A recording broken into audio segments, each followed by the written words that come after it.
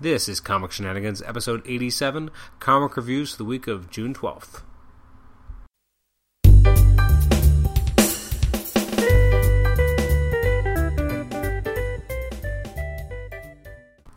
Welcome once again to Comic Shenanigans. This is episode number 87. We're looking at the comic reviews for the week of June 12th. I am your host, Adam Chapman, and thanks once again for joining us for one of the reviews episodes.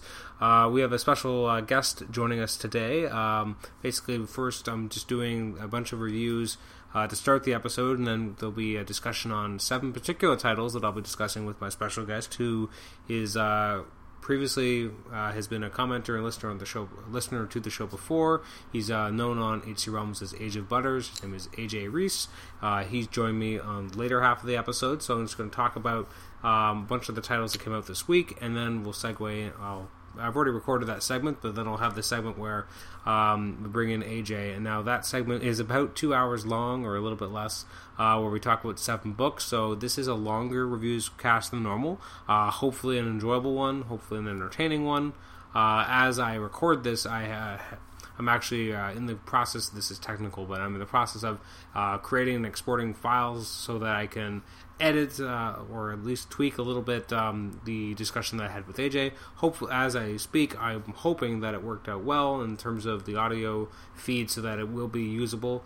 If it isn't, well, then after I do all the reviews, I'll come back and say, whoops, made a mistake, and I will do the reviews of those 7 again. So hopefully that didn't happen. Hopefully it was a very smooth audio feed, and let's hope to God that happened.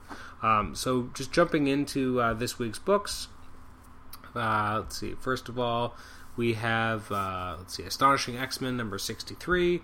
I'm going to be a little bit bullet time-esque with the rest of the issues that came out this week. As I said, I've just done a 2-hour podcast talking about 7 particular books, so I'm going to be doing a little bit more lightning round on the ones that weren't covered there. So let's just take a look here. So we've got Astonishing X-Men number 63. I gave this a 5 out of 10. I think I was more interested in it after last issue. Last issue kind of made me feel like maybe they were heading in an interesting direction in terms of having Iceman and his previous girlfriends, and exploring the idea of his past history, which I thought was really interesting. This issue, though, it just felt, I don't know, it lost its way. It didn't really have a purpose. I'm surprised this book is still being published in some ways. No offense to Marjorie Liu, I just don't know what purpose this book really captures anymore. So it's written by Marjorie Liu, artwork by Walta. It's not the greatest artwork. It's by Gabriel Hernandez Walta. It's got a very kind of weird, light, sketchy feel. At times I thought it worked quite well, but at other times I felt it was very inconsistent. At times almost Philip Noto-esque, though, which is a compliment. Kind of a weird, creepy story what's been really been going on with Iceman. There's these ice duplicates basically being constructed that kind of reminded me of Multiple Man. I don't know. This just wasn't quite nearly as strong as the previous issue had been in terms of setting up this conflict. And I gave it a 5 out of 10. I wasn't all that interested, and I'm counting the days till this book gets canceled, because really, how much longer could it possibly have? Next up is Avengers Assemble number 16. Really did care for this. I'm not a big fan of the whole Captain Marvel event going on right now, and this kind of book gets embroiled in it. So it's called The Enemy Within, Part 205. It's written by Kelly Sue DeConnick, who sometimes I like, sometimes I don't. It's kind of all over the place. The artwork is by Matteo Buffagni. I did feel like there was a little bit more of a concrete story element here, where it was less about the weird stuff that Captain Marvel's been going through, and more you have kind of this greatest hits of her villains. You got the Brood attacking. You have this character who becomes the Magnetron at the end, which I actually thought was interesting. That being said, the 2 idiots who work at Sword, who having to deal with Abigail Brand, they're not all that interesting. I don't know. It was very forgettable. It wasn't the strongest issue. This book has been much better than this. It's just kind of petering out, and it doesn't seem to like it has a really solid sense of identity in terms of, like, when it first started, this book was about, this is the only spot where you can really read the Avengers movie characters in comic book form acting as Avengers. And that's what kind of made it interesting, but without that, it's really flailing, and I haven't been digging it. So I gave it a 6.5 out of 10. And you're going to sense that that's a theme this week, that there's not a lot of books I really liked. Next up is Manhattan Projects number 12. I really dug this. It's not the strongest issue. I felt it kind of undermined some of the power of the previous issue, but at the same time also gave it a little bit more power. I was interested to see how this would go, because I mean, obviously Enrico Fermi is his face is kind of the same shape as the icon on the cover here, and I really liked his and Harry Dahlian's friendship, and was interested to see how that would end up being developed. And here it ends pretty fast because it's time for Fermi to go bad. This drone, basically, he's a hostile drone, and here he finally becomes what he always has been. Instead of being in more human form, he attacks Harry Dahlian, and it looks like Harry Dahlian's destroyed, but he ends up coming back. He goes on a bad tear. We see a little bit of a past history of what's happened with this character, in terms of when Fermi was first taken out and replaced, going back to the beginning of the projects, how Fermi was brought in. And we got to see a few scenes that have already happened in the book, and put through a different lens. It's kind of disappointing in some ways, because I really liked the friendship between Dahlian and the character. That being said, it definitely puts things in a different light. And although Fermi, when he gets roasted by Dahlian kind of ends up being almost more like a superhero than ever before. There is an interesting shot, and I'd have to go back and look at it again in the original, but when they're in space, you have a lot of these characters are all colored blue, except for Fermi, who's colored red. And it's interesting that is the way that this goes. And then you have the character that he's basically working for is also in red, so everyone else is blue. Just an interesting perspective on how that works. At the end, it's very dark, because they end up basically destroying the character. Although one of the greatest panels I've ever seen is Albert Einstein with a chainsaw, and on the end of the chainsaw it says E = MC squared. It is fantastic. And brutal, and because of him kind of taking out Fermi's body, like he's what brings it to a close. It's a good issue, not the strongest, but I still dug it quite a lot. I gave it an 8 out of 10. Nick Pitara on artwork, and Jonathan Hickman writing. It was very good. Next up is Nightwing number 21. Not a huge fan of this. I don't know. Part of the problem is that it's Brett Booth. I don't like Brett Booth as an artist all that much, and I miss anyone else. His take on the way Nightwing looks, and his face, and even the details on the costume, they don't quite work for me. Higgins is still doing a good job with the writing. I'm just not really sure about the rest. I did like how it started with this vigilante who'd given up the life, and then he gets murdered. It's really harrowing and very upsetting, because you quickly start to like this character.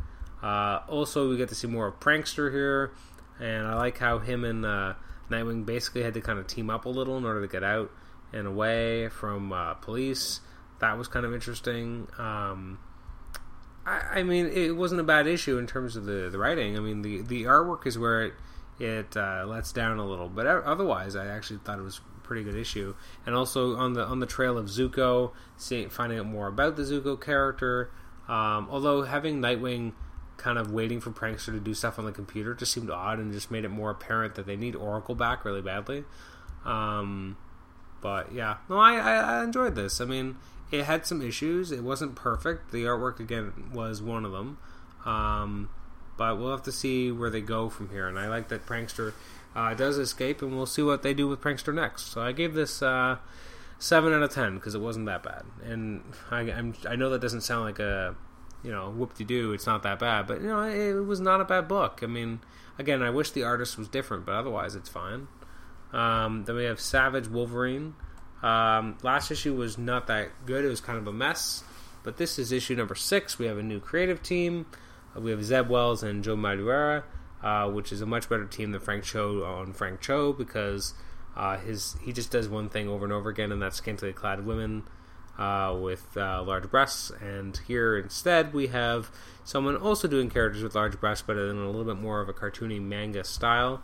What I liked about this book is that this felt Joe Mad being a little bit more like the Joe Mad I remember back when I first started reading his stuff in the late 90s.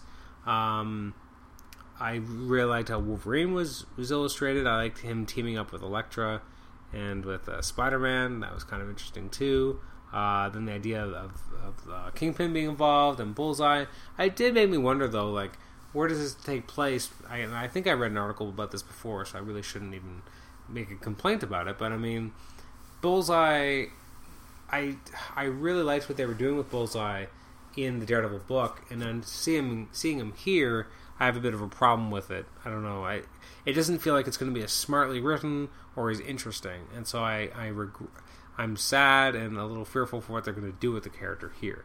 But the artwork's pretty good. It's a solid read. It's not the greatest thing I've ever read, and it doesn't have the best art, but I still gave it a solid 7.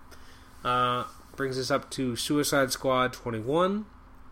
So Suicide Squad 21 is very entertaining. I like the news where they're taking this book, although I don't like the cover art at all for Harley Quinn.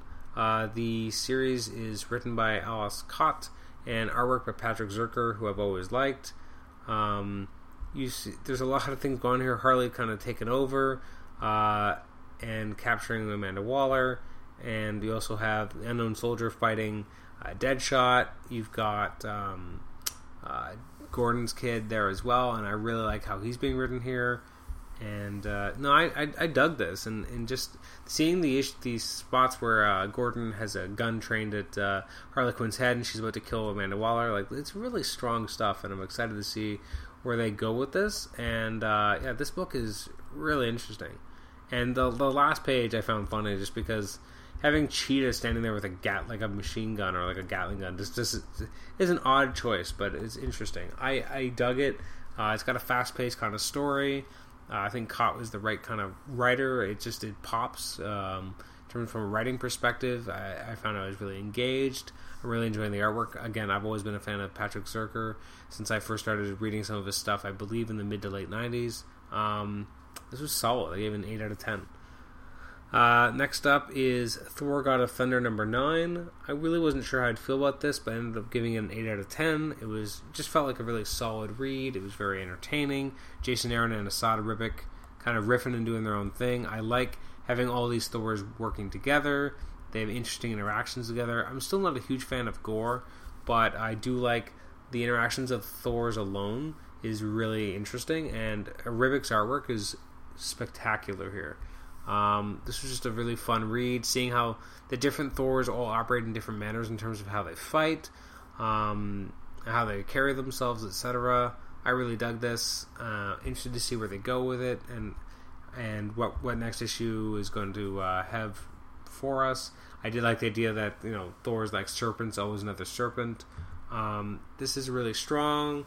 If you haven't read any of it, I would almost say like it's okay to wait for the trade. I guess 2 trades, because I do feel like it's something that's actually worthy of a hardcover because it's got gorgeous Asad Ribic artwork. The story by Jason Aaron is very engaging and enjoyable, so I liked it quite a lot. Next up is Uncanny X-Force number 6, which felt completely different than what we've gotten previously in Uncanny X-Force. I enjoyed this a lot more. So this issue is written by Humphreys. Just looking at it here, and artwork by Alfona, which is a very different art style for this book than what we've had previously. I like the psychic discussion between Wolverine and Psylocke as she's theoretically unconscious, or was unconscious, at first. I liked the issue with Phantom X. I like Spiral being here. I just really like this, and then dealing with what's been going on with Bishop as well. I enjoyed this a lot more than I ever thought I would. I like that we got to see Psylocke and Spiral really throwing down, because those are characters with a lot of history with each other. I dug this quite a lot, and it was entertaining. And good artwork too by Alfona, like really good. Like I thought it was much better than the Garnier artwork we've been getting on the book up until now. So I gave it an 8 out of 10, and then I was going to read Wolverine number 4. I think I got about halfway through. Based on that, I would have given it about a 5.5 or 6, but I haven't finished reading it, so I'm actually just going to beg off of it completely and not even mention it. Next up is Wolverine and the X-Men number 31. This was not good. This was an issue where you had the Hellfire Club basically showing they have their own new Hellfire Academy. I did not care at all. I found it went on too long. I found I didn't like the Mystique was running a school, like working at a school like this. This is a character who at one point in time used to have ideals. Now she's just a shill, and I felt very disconnected to what she's doing in her all new X-Men, which is far more interesting. This was just not enjoyable at all, in the least for me. The artwork wasn't bad, but again, the story just felt very generic. I didn't care for it. Yeah, it was just like, hey, look, there's this quirky new school, which is the evil opposite of what we've already got, and let's take a look at who's teaching the classes, and it looks like they even have like red bamfs as opposed to blue bamfs, and I just didn't care, didn't like it. Bradshaw artwork was alright, but just Jason Aaron is not giving me a reason to want to buy this book anymore. The book is extremely inconsistent, flopping between very good and very not good. Yeah, I gave this a 6.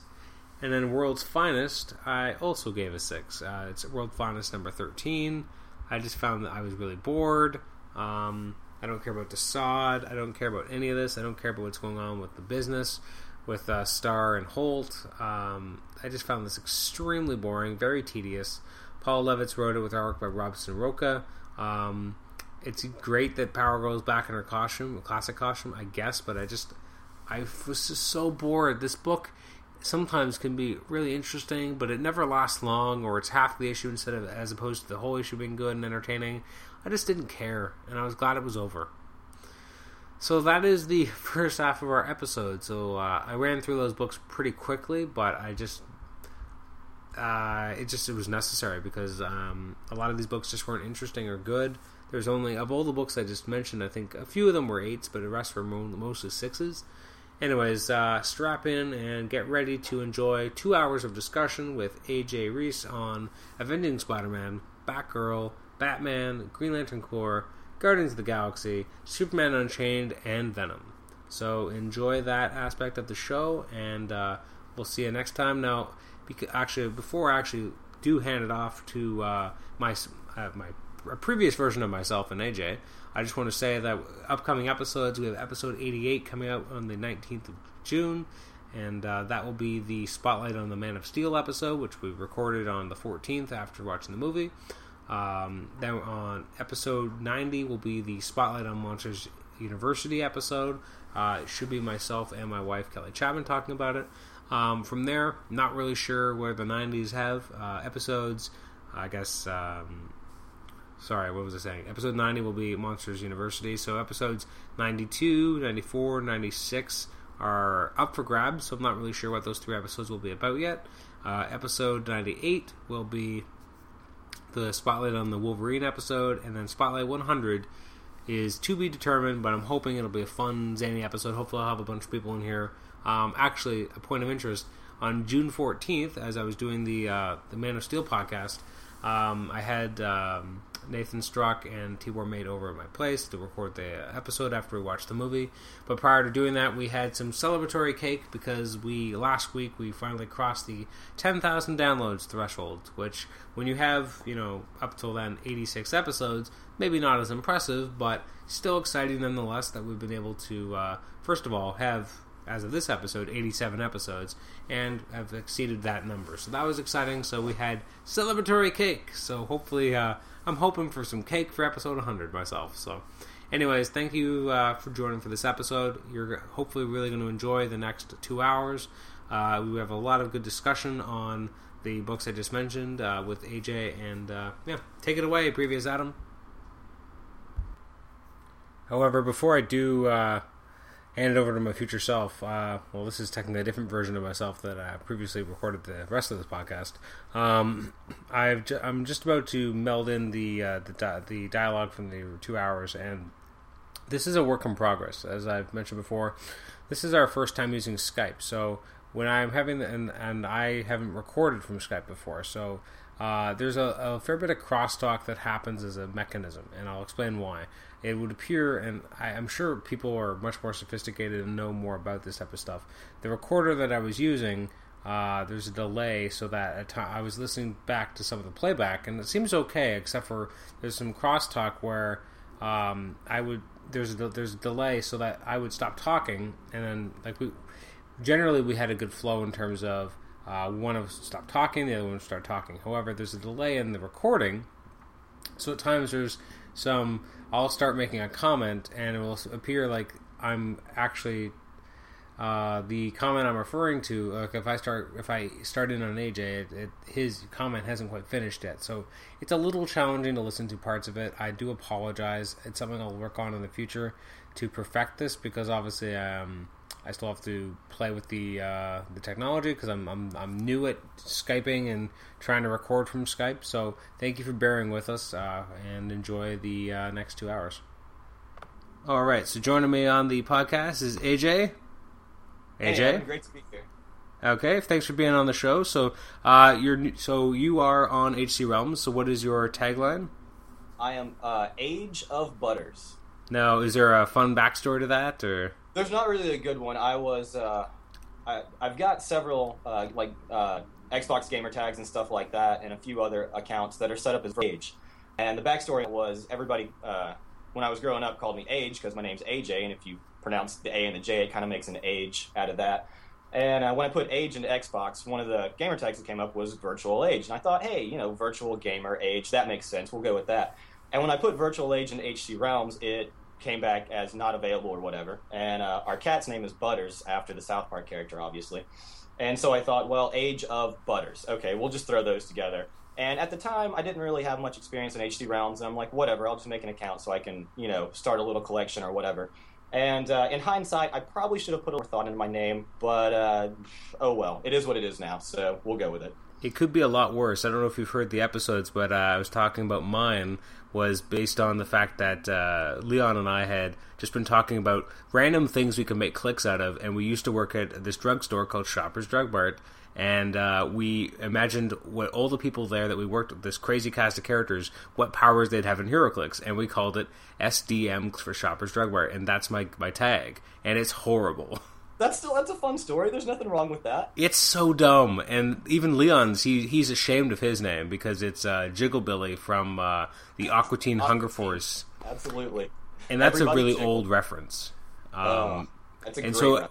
There's nothing wrong. When we were creating his account for the WizKid event system, and he's like, "Don't put Jigglebilly," and I'm like, "Well, you got to have it be something so that people who know you at HC Realms will at least be able to draw the line, and then they'll know it's you." And he's like, "Fine, J Billy. That's the best I could do." Because he just hates Jigglebilly so much. So he should wear that name with pride. We should get a T-shirt made that just says Jigglebilly across the front of it, and he should wear it around all the time. It's an excellent name. Don't be ashamed of that. On the back, we should put "Commence the Jigglin'." Because that was the tagline for the horrible character. Oh, what a great All right. It was. So thank you for joining me on the episode today. Thanks for having me. So we're there was 7 books that you picked up this past week. So I've already discussed the rest of the issues on the episode. So now we're going to get to the real heart of the matter. So everyone's probably been waiting after 30 minutes of me talking and talking and talking, going, "Where is this new guy? Where's AJ?" Here we are. I finally exactly. Here we go. So the first book we're going to look at is Avenging Spider-Man number 22. So what do you think of this? I start with the cover, and if we're doing like a Western standoff on a roof here. I just kind of what we're going for. I don't this got go there, but I open to the first page and I see the title. Do you know the title on this issue? Pro-Death. Pro-Death in all capital letters. Yep. I'm just like, okay, we are clearly in a Punisher book, and we'll see how this goes. I wonder if anybody dies. Probably not. We'll see. It's a book as I'm third. I haven't been reading Superior myself. I borrowed a few issues from a friend of mine, and I don't mind the cock. It's a different character. I'm fine with it. And Yost seems to do a good job. Do you want to give the book, like the writer and all that? Before? Sure. It's for Yost and who's on art actually? It's Lopez. David Lopez, yeah. David Lopez. Now the cover is by Paulo Rivera. I get what you're saying about the Punisher face. It's very Rivera though. Like that's his style. So I mean, it's kind of an odd. Although I do like that it makes Punisher look like an old man. But what I don't like is that he doesn't look like that inside the book. He looks much younger and much more Punisher-esque to me. Like what I envision as the Punisher. I don't know. Fine as we go along, I have a lot of issues with cover versus interior art discrepancy. It's a little bit of a bill of sale to me, and kind of. I expect in the book what I see on the cover, and that's probably my own fault. I should know better from reading comics as long as I have been. It's been like 12 years since that's been true. Like most of the time, the cover artists aren't the interior artists days. I still think it should hold true. I appreciate when the connection is made, but that's a personal I'd thing. actually say that Punisher's too young. Because I'm coming from a place where I'm a huge fan of Greg Rucka's run on Punisher, where he looked much older, he had a beard, he had an eye patch, this is a much more younger kind of Amazing Spider-Man 129-ish, kind of looking Punisher. He looks more in his prime, as opposed to the more battle-weary veteran he is at this point.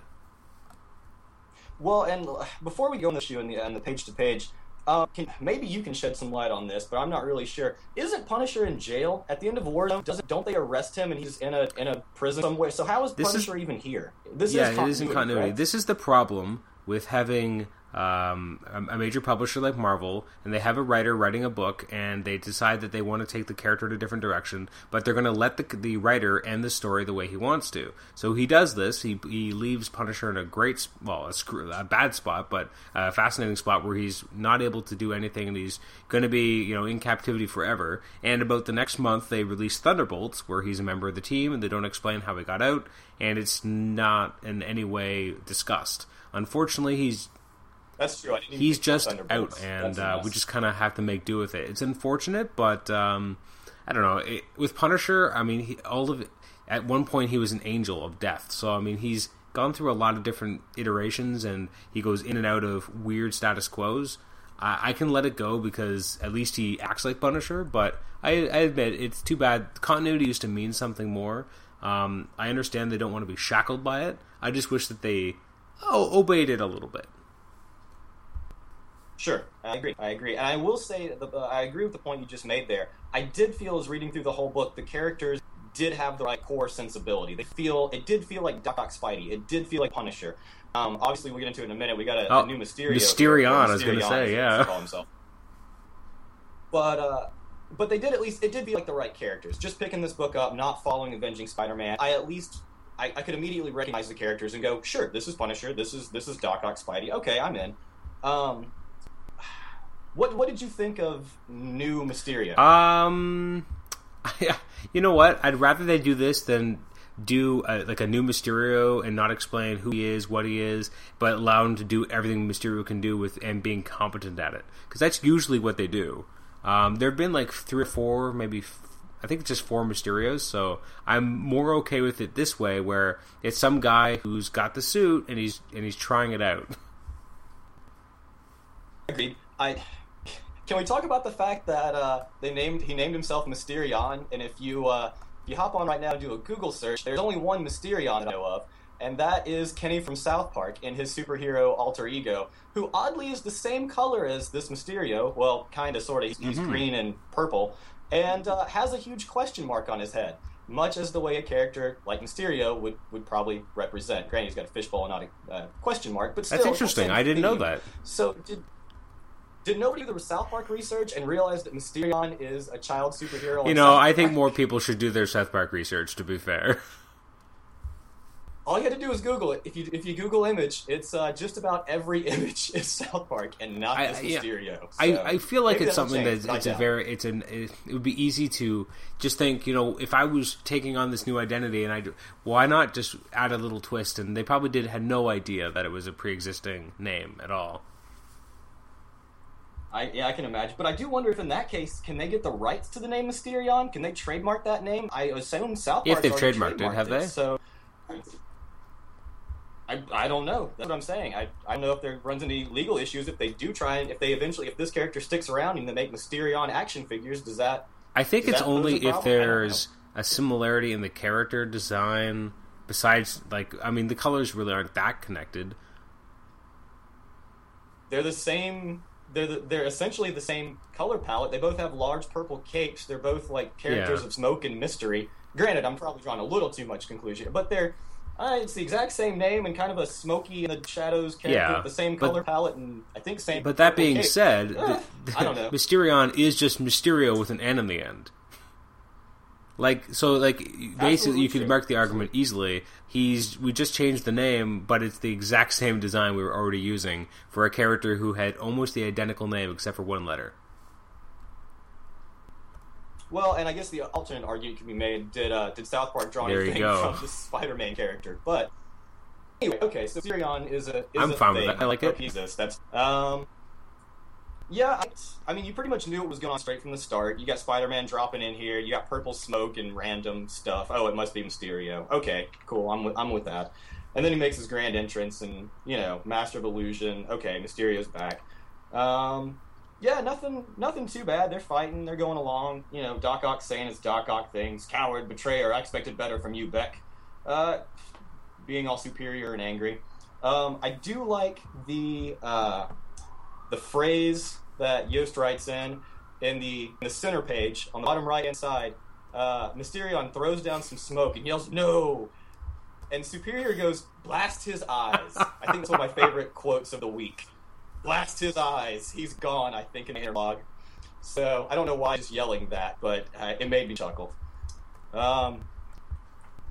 Let's see what else we've got. We have Mysterion on what appears to be either a Nimbus Cloud from All Z or a Jetson. I'm not sure I don't know which one's worse. I don't know who thought that was a good idea, art style-wise. But, okay. I mean, you could have made it just a trail of smoke, maybe. It's a little rough artistically for my tastes. But one thing I actually want to make mention of as well is that there's two elements of continuity that I like that they used. First of all, Doc Ock Spidey mentioning that he thought Mysterio was still in the other universe. So this establishes that Spider-Man took place after Ends of the Earth. And also the fact that we see Roderick Kingsley still as the Goblin, which is a little interesting that he's still around, but the idea that he's still selling franchises of villains to other people, and this is just the next one he's been doing. Although it seems like... Sorry, go ahead. Well, and Doc even... I was saying Doc even makes the comment, and not the winged pretender either, reference to the other Hobgoblin you've seen lately. So it is nice to see these little hands and kind of bring the issue together. Why did Hobgoblin hook up this guy? Because why do you pick this guy out of the rogues gallery? Because most of the people have been he's doing it in different areas and like freedom fighters or whatever. Like it's been profitable. How much did this guy pay him? Because he's a bit of a loser. He is. Yeah, he's pretty yellow-bellied, pretty quick, just running away and realizes things all went to pot as soon as any superhero shows up. And he almost seems shocked to spike him after him. I mean, really, universe, you didn't think he was going to come? Especially when he always fights Spider-Man. Yeah, you had to know what was coming, and you had to read the papers, and because Punisher makes the same statement. Like, I saw you towards the end of the issue there. I saw what you did to Massacre. So obviously they're aware that he's been shooting people in the head lately. It's probably not a great time to take any of the monikers. No, he's been slashing people in the face. Vulture's blind. Maybe not. Don't fuck with Spider-Man right now. Not a good time. Yeah, not a good time to jump in the fold. So, writing-wise, would you enjoy the issue for the most part? As you said, you don't regularly buy this book, and now you can't since it's over. But I mean, it's leading into a book. Right. It wasn't good enough for me at $3.99. It's a fine book. I'll jump ahead a little bit. I think I gave it a 6.5 out of 10. It's not terrible. It's a fun little read. If you just wanted to pick a book up off the stand, you kind of get an idea of what's going on in the universe at the moment. It didn't draw me in enough. If I was going to read anything, I'd be reading the mainline book, not I agree. This kind of secondary this book. Is really just it should never be your primary Spider book. It's meant to be the tertiary book. Like, you really like Spider-Man? Hey, we have another book for you. Yeah, absolutely. Unless I'm just a hardcore Spider-Man fan and love everything they're doing to the Superior, I probably don't buy this book. Superior Spider-Man team-up sounds interesting in theory. Like, hey, let's go back to the days of Spider-Man and a it's the same book as this is, though. Week. But It's the same writer. Yeah, like it's such a joke. So, it's just because they wanted to call it number one. Yep, jump on it, a new number one. I agree completely. So, not a bad book. I didn't hate that I read it. It didn't feel like a waste of my time. And there will be one that did feel like a waste of my time. We'll get to that later. So this not the worst I actually thing gave it in an the world. 8 because I enjoyed it a lot more. It was just I as much as I love Dan Slott's take on the Prime Spidey book, I feel like this has always given me a fun story on the side. Again, the continuity touches that help ground it in the current storylines always help a little bit. It also feels a little bit more free to kind of just have fun with the villain of the week, whereas the mainline book has an ongoing storyline. There's more ongoing concerns as to the world, whereas Yost can just say, I'm going to deal with this member of the Sinister Six today, and we're going to have fun with it. And that's all he's been doing since he's been on the book, and I've enjoyed it pretty much every issue. This maybe wasn't as good as the last issue with the Chameleon, but I dug this quite a lot. So next is Batgirl, number 21, eh? Okay. Batgirl 21. So buy this regularly, or is this jumping in? I jump in and out. I'm big one of the best runs, my favorite runs, I'm thinking, the largest six from the most recent one. I love favorite series of all time. And so anything with Gail Simone on it, I'll give a shot. I don't mind. Death of the Family, yeah. Of the fan. Bought Batgirl issues of that to see her dealing with, and kind of all the fallout from that. And I like those issues as just little brief tie-ins. It didn't quite push to the level of weekly pulls for this book, but it's right there on the outskirts of what I would pull on a weekly basis. Generally, I only follow about 6 or 7 books just for money reasons, playing HeroClix and collecting comics. It's a little expensive on a month-to-month basis. I'm sure most people listening to this can agree to. They're on the cusp. If I expanded a little bit more, it would probably be a weekly pull for me. So, now, when was the last issue? So you hadn't read like the couple issues leading up to this? I did not. I know the last issue, I think, introduced the DC 52, the new 52 ventriloquist, but I did not read that issue per se. The last one, She's pretty creepy. The Death of the Family stuff. I agree. You got a good-looking cover right there with, drawing in what seems blood on Bart's face and all that. Actually, I didn't like the cover at all. Makes me want to pick up the book. I found part of it, and this is going to be a weird comment, but I just didn't like the color palette used. I found it was really, I don't know. One thing I've enjoyed about this book for the most part is it usually has a very vibrant sense of color, and it really, especially with Ardian Syaf on art, usually, at least he's not on this issue. Usually, just each issue pops, and the artwork's very solid, and then the colors really assist that popping feel, and it just felt very kind of matted Purple? and gray. And a lot more subdued, and I get it because of the character on the cover. It just didn't grab me the same way, just because of that very pale look to it. Now, what did you think when you opened the book? Do your colors return there? Are you happy with the color palette? The double page. Yeah, the colors weren't as good as they usually are in this book, and I really missed the old the regular artist because that picture of Nightwing I hated. He looks super long. Awkward, I'll agree. Well, and look at his hand on his left hand, I suppose. It kind of looks almost like a penguin flipper a little bit. Yeah, it looks like a flipper, and he's all leg. Like, he's so much of him is leg, and then the weird boots kind of end, and it looks like his weird midsection now has, like, these weird, like, trunk bicycle shorts. But, like, on top of having the really kind of rigid... but even those don't look like they could bend. Yeah. It's just agreed. He looks like I've never wanted to see Brett Booth's artwork more because I hate Brett Booth. I don't hate him, but I don't like his artwork much. But he would have done better on this. This was just, I don't know, atrocious. Enough. Although then we get to the next page and it looks better. Suddenly the colorist has figured out, oh wait, I know how to do colors.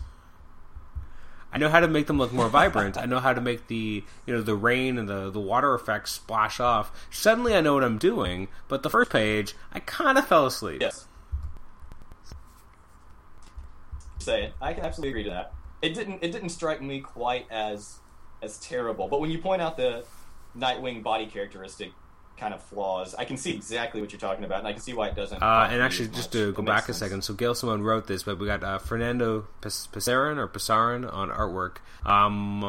he's some of his faces aren't quite right. On that first, not the first page, but the 2 pages afterwards, Barbara's face looks terrible. The small one on the bottom left, or the a little bit of both, because on the one on the right, she right? almost has a Frank Quietly chin, because he's got a little bit of extra folds in there, and I don't know, there's just not a lot of detail in there. The hair, again, I'm picking on her hairstyle, but like it just didn't look like Barbara. It looked like some girl he's calling. I mean, I can kind of see what you're talking about. I didn't, I guess, analyze it quite to that way, just because she's super sad and depressed and kind of bummed out. But she's still a right now super hot redhead. And I took her as a little bit more plain. Well, and I get that, but I still kind of took her as a little bit more plain Jane and a little bit kind of brave. If she's been crying for a while, she's just a little bit more solemn and sad. You lose a little bit of the... You lose... I don't want to say attractiveness, because that doesn't sound right. You don't get unattractive when you get sad. I'm pretty sure you're saying that when I cry, I don't look as attractive. I've never seen this is true. Let's keep it that way. Let's keep it that way for now. Anywho, back to the book. The one thing I'll say is at least I don't know if it was Gail's direction or it was Amanda's, but the fact that I could follow all the dialogue. You've got Babs with her color palette boxes, you've got Bing with his, you've got the random kind of cops and, Rose, I guess in this case, whatever thing they're called, the hangman, surfers, whatever. It was easy for me to follow, and with a lot of text on a page, a lot of people get lost trying to show you who's talking, trying to, direct you to the right action. In this issue, I could follow well and see what's going on, even though you have multiple dialogues going on at the same time. That's fair enough. One thing I want to mention, there's later on in the issue, just before Barbara goes out, she's putting on clothes on top of her body armor. I thought, really? Like it... Well, she's got to walk out the front door. I mean, but that, like, it was easier when it was tights, or even spandex. But like now that it looks like actual body armor, it's harder and harder to suspend disbelief. Again, they didn't need to make this scene happen. Like, it's kind of an odd scene where her pants are like slightly unbuttoned, and so she hasn't quite pulled her pants on all the way, and now she's putting this top on over her Batgirl armor. I'm like, why is this scene here? Well, and you've got her pulling her shirt off in the top left-hand panel over her, I guess, like sports bra, whatever. Is this meant? Her, tank top underneath. So it's like a little bit of artist. Am I supposed to be titillated here? Like, because it's not. I think you are a little. We'll throw it in so you can get the boys to read the book a little bit more. Let me flip through these pages. Oh, look, a half-naked Barbara Gordon. Maybe at least more attractive this week. I don't know. Maybe. There's a scene later on, a few pages later, where it's Barbara's mom. I honestly thought it was Barbara because she doesn't look any different. I will agree. She didn't look nearly. It's interesting too because earlier in the book I was agree. making reference to the fact that she had these lines on Barbara's face that made her look old, and then we flip to here. There's no lines on the mother, but they're clearly on Jim. You can see his little crow's feet there by his eyes. I think Jim was really well done to look kind of old. I agree. And, GCPD weathered. But I agree, the mom was not nearly weathered enough. The first shot of her, this is a totally random thing to even notice at all, but there's a little bit of her hair that is, I don't know why, but it's it's almost impossible without you here, so I can actually trace the outline of it. But there's a little patch of her hair that reminded me of Wilma Flintstone's hair. Are you talking about the top of the panel where it's the Meanwhile in Uptown Gotham? That one? Of her squatting, I can see. Isn't that the weirdest thing? I don't even know why. Someone's listening to the show, being like, "Really, Adam? Like, talk about the issue, please." Yeah, don't talk about the Flintstones. Now they brought up the Flintstones. I do like that we still have Barbara deal with the fact that she killed her brother, although he's fine. Right. Oh, he's in Suicide and he's Squad creepy right now, as hell over. Okay. That's awesome. But I haven't been reading that yet. Was that one of the books you covered in the main cast this week? Okay. I'll be interested to hear how that one came, came out I score-wise. do like this creepy ventriloquist. It's a little too magic-y for me, or mutant or metahuman for me, but it was still pretty crazy. Well, and you don't actually ever get behind that curtain. You don't see. Barbara kind of speculates, what is this? Is this mind control, or is this some sort of... But you never find out. You don't know at this point in time how she does it. And I really like that mystery was kept. You didn't just spill all all the monkeys out of the barrel on the first shot True. here of the ventriloquist being. I do think So perhaps my that favorite fact. line in any comic this week was in this book, though. I know what it you're might gonna be the say. same Go ahead one. and say After Barbara's cuffing the dead ventriloquist parents, after she's like stabbed one of them, I think in the neck, and the mother's saying she won't do nudity unless it's absolutely essential to the story, but it's not a deal breaker. And I was like, what the fuck? Well, and if you'll notice, I don't think Barbara stabs her in the neck. I think Oh, that's Barbara right. gets both of You're them right. to stab each other. Like, they grab their hands. Because the mom cuts off the dad's head, and then she gets the mom holding a knife to stab herself through You're her right, own, yeah. like, up her chin, out of the top of her head. Which is pretty rough. I know her parents are dead, but shit, we didn't pull any punches on this. It's We're always slicing it's always heads off surprising, and you stuff. know, because So- at the end of the day, the Bat books sell more than most other books, and so especially with Batgirl, Yes. you want it to be a book where I could be like, oh, my daughter likes wants to read some comics. Well, I'd like to get some female heroes. There aren't a lot of them, and a lot of them are wearing skimpy costumes. At least Barbara Gordon isn't wearing a skimpy costume, although obviously it's a Yes. tight costume. But there is decapitations happening. It's very. If I give this to a child, there's nightmares. Oh, absolutely. It creeped me out a little. The bottom, just before the centerfold Superman ad, the kind of turn page there, when she's scoping out the interior, finds the dead parent, and then she, at the very bottom of the page, she's a fan of murder, and you just see all these hands coming out of the darkness. It was effective. I liked it. It was a little bit like, oh crap, what's coming for her? Because her parents are dead, so who's reaching out at her? It was a good turn page for me, a good kind of surprise, and I'm glad they did it right there where they did. You flip through that extra page, and then you immediately see just these dead corpse parents coming right after Barbara with knives sticking out of them. So I enjoyed that turn. I thought it Now, was so you well said done this is part. kind of a periphery book for you. Based on the strength of this issue, would you pick up the next one?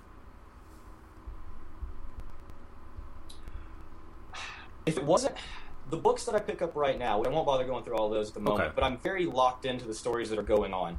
That book that we'll cover in a few minutes, Guardians of the Galaxy, that has triggered a drop in one of my current books to pick up that book. I don't, spoiler alert, jumping ahead there, but I liked Guardians. So there are books that could push things out of the way. Unfortunately, the only two DC books I'm currently reading are the Batman mainline and Green Lantern mainline. Just 'cause I've got some history with those, and so I'm picking up those books to kind of stay involved in the universe. This isn't good enough yet to push out one of those books. But like I said, if I expanded my weekly pickups to even one or two more, this would be one of them. It's a book I could see reading in arcs, picking up a few. Like if I picked up this might trigger me to go back and buy the last ventriloquist book just to have this little 1-2 piece of introducing this villain. I would not be in any way opposed to that. I would recommend it. I think it's a good. Just having read the second part, it does look very good. It wouldn't trigger me to pick up the series as a whole, but it's extremely close with a $2.99 price tag. I can stomach that pretty easy. I like the direction. Like I said, I'm a big Gail Simone fan. So it's working on all the right levels other than I just don't have enough money to buy another book. So I know your favorite line was the nudity, but I had to laugh at the fact that while she's fighting the ventriloquist dummy and they're tapping on stage, he throws out the line, once you go wood, I forgot you'll never about that. have it so good. And I'm like, wow, that's one of my favorite ones out of this book. That literally made me sit back and laugh. I had a book, chuckle at that, and then go back in and realize this little doll is trying to murder Barbara / maybe rape her. I don't know. I don't know what's happening here, and I love that. I love the fact. I that do have this to doll's admit, just I did awkward feel and like crazy. as I flipped through the issue, the artwork did get progressively better throughout the issue. Because I do think it felt a little maybe rushed, or it just didn't look as sharp. But by the end, it definitely looked a lot better. Although I want to point out, the last panel. Am I supposed to? I don't know if they meant for this, but it reminded me of the Mary Jane's first appearance. You just hit the jackpot because this weird smarmy look on that guy, it's a terrible face. Maybe he's been introduced in other books, but what is this half-shaven head, 3 eyebrow rings, soul patch? I forget if we've seen him elsewhere, but he just and then the hoodie too. I just felt like this guy says D-bag all over him. He absolutely does, and I think it's maybe supposed to imply that, but I don't know who the character, or if he's even a character or just a guy. Maybe I don't know. I don't know what this guy is, but I don't like him. Let's put it that way. I don't think I'm supposed to like him. So, what would but your anyway. rating for the issue be? Well, I gave it 8 8 out of is 10. my favorite Really liked it. my favorite thing to say, so I gave it an 8 as well. Next up is this is I guess a highly Excellent. anticipated book, Batman number 21. At first, Obviously, Scott Snyder and Greg Capullo still doing this. Batman. What did you think? Open to the page. What are your impressions? Yeah, and then the weird Yes, it does, on absolutely. the second page, the weird gotcha. I do want one of those face mask hoodie things though. I don't know why, but I really like those giant mouth things with the fangs on them. I enjoyed these first few pages.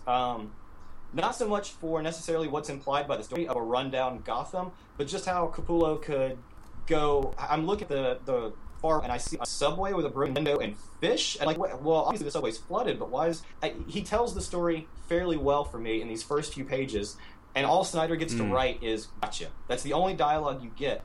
But I think it's been stated before, and the best books tell the story without the words. You should be able to look at the pictures and see what's happening, and I think Capullo does a great job of that. Just in setting the panels, it's a normal, standard kind of left to right and down panel progression, so you don't have trouble trying to jump across the page, trying to figure out, well, wait, is this panel next, or is that panel? Well, wait, what's happening? Is this guy chasing him? It's very easy to follow. You see the kid, you see the guys, he drops the bag, the kid's running, you see a tire screech, and then all of a sudden you see a Batarang come in, and you go, okay, here comes Batman. And then but you don't see Batman yet. You see weapons come flying in, you see guys falling over, and the kid turns, and there's Batman. And I loved this opening progression, not so much for what it implies about a rundown Gotham, but for just Capullo's ability to tell the story without having Snyder, essentially. And it really sets the stage for the intro of this Batman of... I do like spelunking Batman. Mountain climbing Batman, we'll call him for now. He does look cool. But then we get into, okay, what is this going to be about? And I don't know. To be honest, I didn't like this book at all. I was excited for it because we had briefly touched base last week when we talked about doing the podcast. And I don't know. Yes. I don't know what I was expecting, but this just wasn't it. And I found myself a little disinterested. I felt like I had to push myself to get through. Wow. Jump to the end right quick. I gave this one a 9.5 out of 10. This was possibly my favorite book of the month so far. But let's go through and talk about what things that I liked and the things you didn't like, perhaps. So I like the little 3-page teaser here. You dropped your fish, blah, blah, blah. And he thinks you're dead, you know. He's been telling everyone that ever since he killed the city. And so you're like, what the hell is this? What is going on? Who killed especially Gotham? since What's this happening here? is Why right. This Batman is still technically alive? supposed to be And then you get the pre-Justice title. League number 1 too, right? So I don't. I think so. Yes. And I get it's supposed. Back, and this is Gotham I get that 6 it's supposed to be a years back, mystery, so and he's building to something, and it's kind of cool. But at the same time, I was just like, I don't know, the continuity nerd in me went like, really seriously something. I don't know. I just feel sometimes like DC has some really cool ideas, but at the same time, once you establish certain internal rules or you establish certain elements of your continuity, you should keep to it. Obviously, you don't want continuity to stifle creativity, but that's usually the excuse given when you have 50 years of continuity, not 2 years of continuity. You've got 2 years. Yes. You can't really say, "Oh my God, the handcuffs of continuity are keeping me constrained." I don't think you can use that excuse anymore. Before, I can say, "Yeah, you've got so much shit continuity that's in there. It's hard to break free." Now you don't have that excuse, and they keep having these storylines where they're playing around with that timeline, and they wanted it to be 5 years since the creation of the Justice League, and now we're moving a year back. That's cool. That's fine. However, having this idea that someone has, quote unquote, killed the city, having Batman be very much a public figure and not a figure like in Justice League number 1, Green Lantern said, "Oh my God, you're real. You exist." And that's okay if you keep it as an urban. Some kids "Oh, I heard you were dead." That means everyone knows who you are. You are right. I didn't even think about the Justice League tie-in and the fact that nobody really knew who he was at that point. That is an interesting thing, and I'll be intrigued to see how he plays that out. Did you read anything into the 3 images on the 0-year title panel here? Mm-hmm. Obviously, you assume the rope is him descending into the Batcave for later issue, and we got that tiger's eye thing on the bottom panel. I really don't know. What is the second panel? Is it what do you make bone of that? or something? Like, It looks like bone maybe on a stone wall, perhaps, like drawing It does something look like out. something on a stone wall. I couldn't really I tell. don't know. Like, I don't think it made me interested enough to be like, oh my god, what is this? It was more like, okay, so you threw in some weird images. I'm sure it'll eventually come around, but Sure. so far it hasn't. Sure. All right. Well, we'll get into the Red Hood part of all this. Then we jump 5 months earlier. Mm-hmm. Got a car chase going on here. Obviously, we've got Bruce with his face melting, his little face mask kind of coming off of his chin. Now, And, sort of guys just to in go the back back a of the second, truck and here. I can't remember that well at the moment, but isn't this basically picking up from Batman Zero? Yes, I believe so. Yeah. Well, wait, the Zero issue with the Red Hood interlay in there? I think so, because in that, I don't have it handy right now, but I think he was with the Red Hood gang, and he was wearing a disguise. It might have been this exact one, or maybe this is right after he's turned on them, or they figured out that he's not who he says he is. So it does seem to be in line with that. And Snyder even said, this is going to be leading into my Batman thing later down the road. So it makes sense that that would be it. Okay. But I didn't go back and reread that. So to yeah, be 100% continue. Let's see. You've got the dialogue between Alfred and Bruce has got a gadget. He's got a bag full of gadgets right there, and I guess we're kind of assuming this is prototype Batman. I don't really have a utility belt. I just kind of carry That's all my shit Batman in a for duffel you. bag. Duffel bag of doom. So, okay. Can we get a hero click of that? Duffel bag Batman. Hey, Duffel bag Batman, I hope so. All DC relics will have to be, or resources will have to be back at work. But anyways, I can't use the grappling cannon because it's not strong enough. These guys haven't been eating, so it'll be, I guess, brash decision-making Batman in this. Nah, we'll just let it go. We'll Confidence? It's a very egotistical, but yeah, he is. he's just very sure of himself, I guess. Yeah. And Alfred's like, your math is wrong. You're all gonna, die essentially. He's like, Alfred, shut up. And does his whole van off a bridge, grabs, everybody falls in the water. And then we get to the bottom of the page there, and we have the Red Hood doing a little hand clap for him politely. And then Bruce has a nice big middle finger in the air. That was out of the unnecessary. ocean with a That censored was exclamation unnecessary. point across it. What are your thoughts on that? I think it's unnecessary, but I think it's Snyder trying to do well. I don't know if this was Snyder's decision or Capullo's decision, but it seems like it's very much trying to paint the picture of a young, kind of arrogant, headstrong Bruce. He's not the reserved Batman. He's not supposed to be. He's not really Batman yet. At this point, we don't even know if he's put on the suit. I still don't think he would do that, though. It just seems out of so- character. Even young, brash Bruce is not an angry, petulant Bruce. Like, he may be a little overconfident, he might be a little brash, but he's not going to be flipping someone off. That just doesn't seem like anything to do with his character. Can you imagine Batman walking over to you and flipping you off? First of all, I'd be like, what just happened?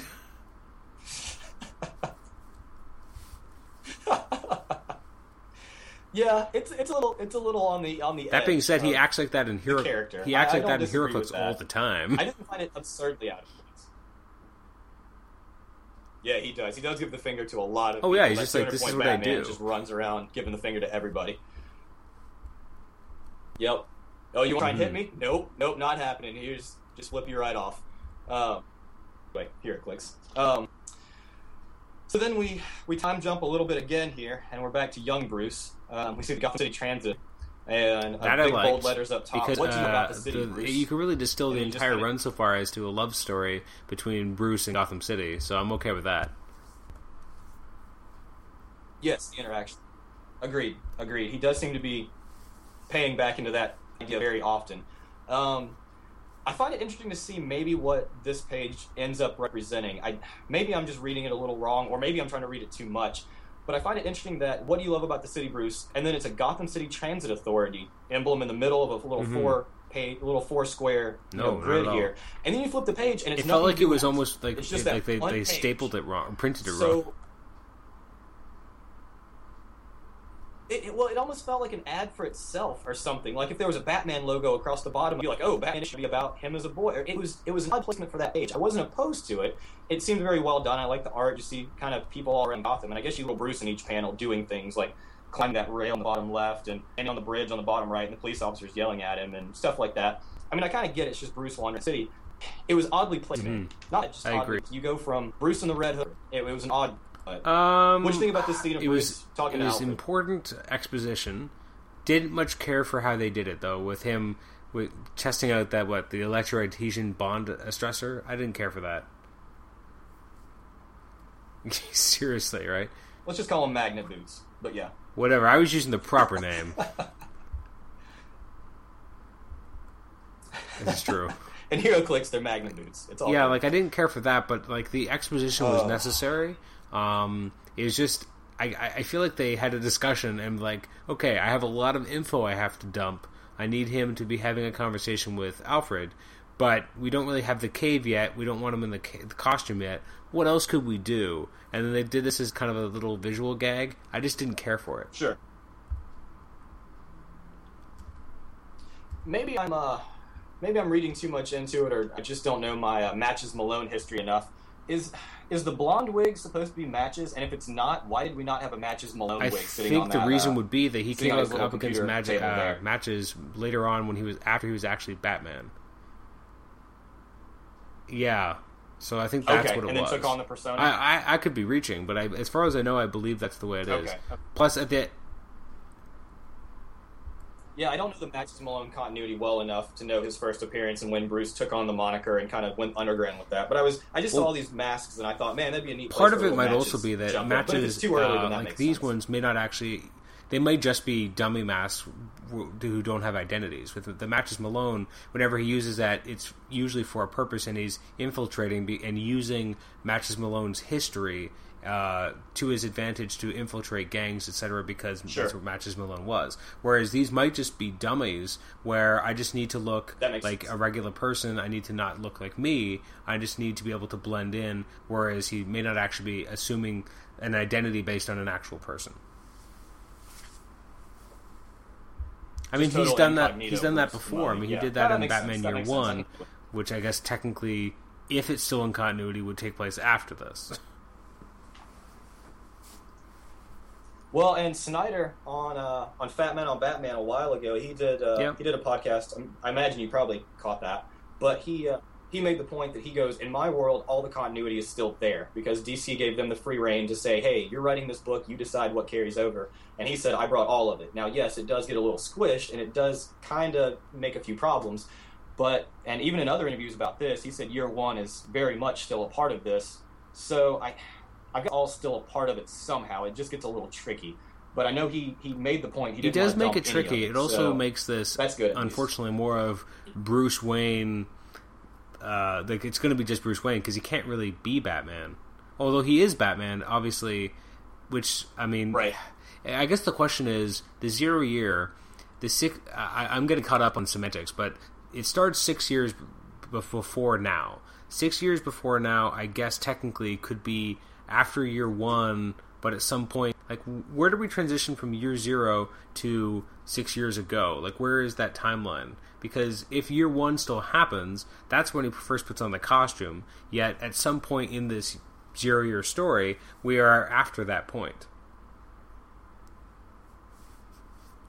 So you would have to essentially have 0 year being about, 8 years ago, and then Year One being... But in Year One, I mean, everybody knows who he is, so you can't have Year One be before the original Justice League, because nobody knows who he is, and clearly in Year One... the GCPD and everybody else kind of find out. Yeah, about but it at least then he's still streets. not known to everybody, and at least, you know what?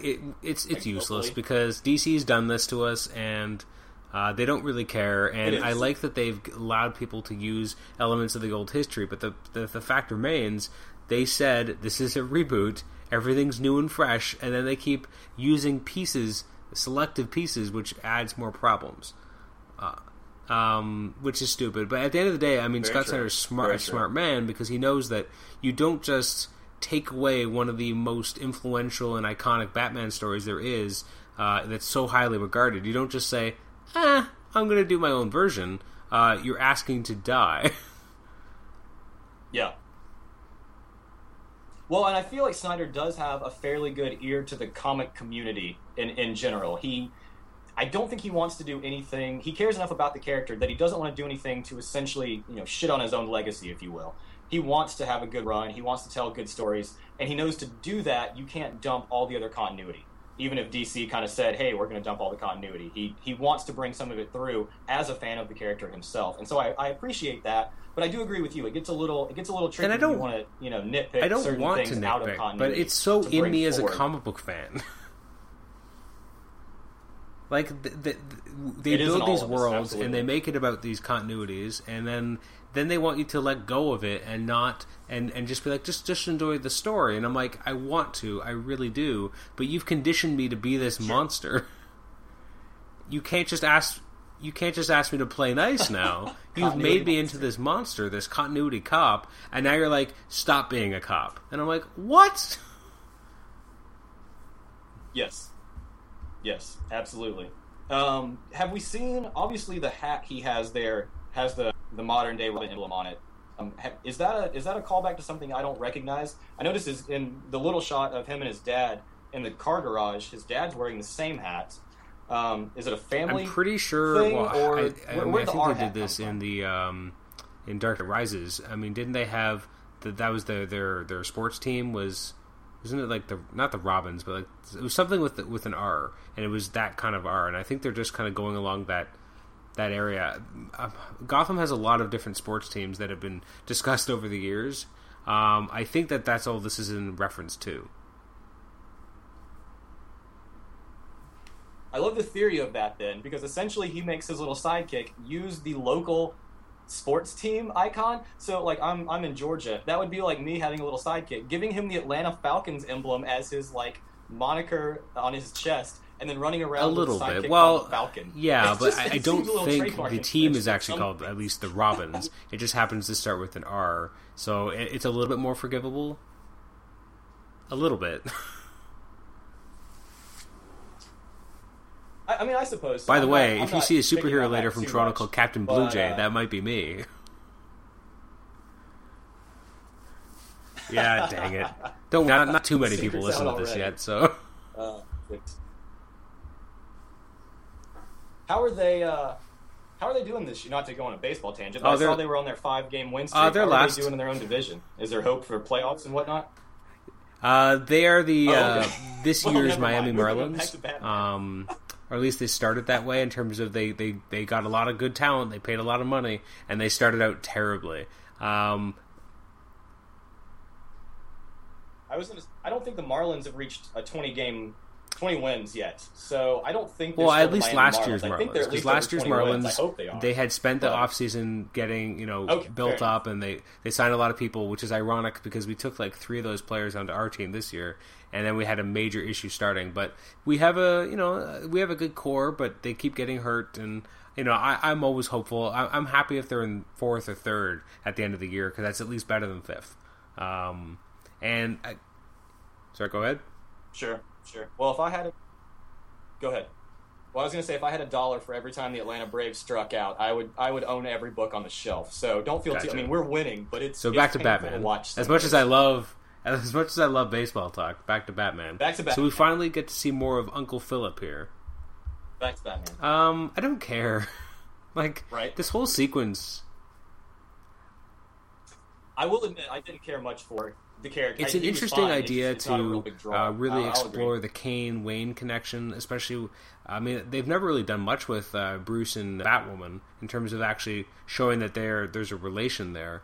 No. And I guess it also helps to explain that Bruce, in all versions of continuity, has no family to go to and only has his butler. Yet here we have like this other part of the family. I get what he's going for, and I get that he's trying to kind of have this idea that a major part of what's wrong with the city partially is this like kind of broken off side of his own family, which is a callback to the Court of Owls with having like a corrupted version of himself, his brother. So I get where he's going with that, but that being said, I don't care about seeing Uncle Philip and seeing this character that we've never really ever met before, but heard mentioned previously in Snyder's Run. I just don't care to see it being done. And the weird shoehorning in where the penny came from. I noticed that. They keep on trying to find out ways of of integrating how to explain the weird stuff that shows up in the Batcave, and I don't think it's important enough to really take time to mention it. Anyway, that's just me. And again, this felt very like, I'm going to explain. There's a lot of exposition, and I feel like Bruce Wayne doesn't need to have all this explained to him. And I guess we do as readers. I just felt like this is an info dump, and it's a boring one. Well, you assume, I think, as the reader, that you're being informed as Bruce is after his, departure for so long. Like, now he's... Wait, at what point is this? That's a problem I'm having. This may not be the point I'm thinking it is. So he's talking to Alfred. This is the same part where he's talking about, isn't Bruce Wayne dead? He's down in the, I guess, pseudo Batcave, not really Batcave. He's talking to Alfred, and he's like, I'm not bringing Bruce Wayne back to life. And you turn the page, they're walking through the living room, he goes to the door, and it's good to see you again, Bruce. And he's all like, how did you find you? So clearly now his own Uncle Philip knows he's alive, so... how long until that gets out? Uncle Philip. Well, I guess he does have a reason because he wants him to know. I don't know. Like he wants him to be dead.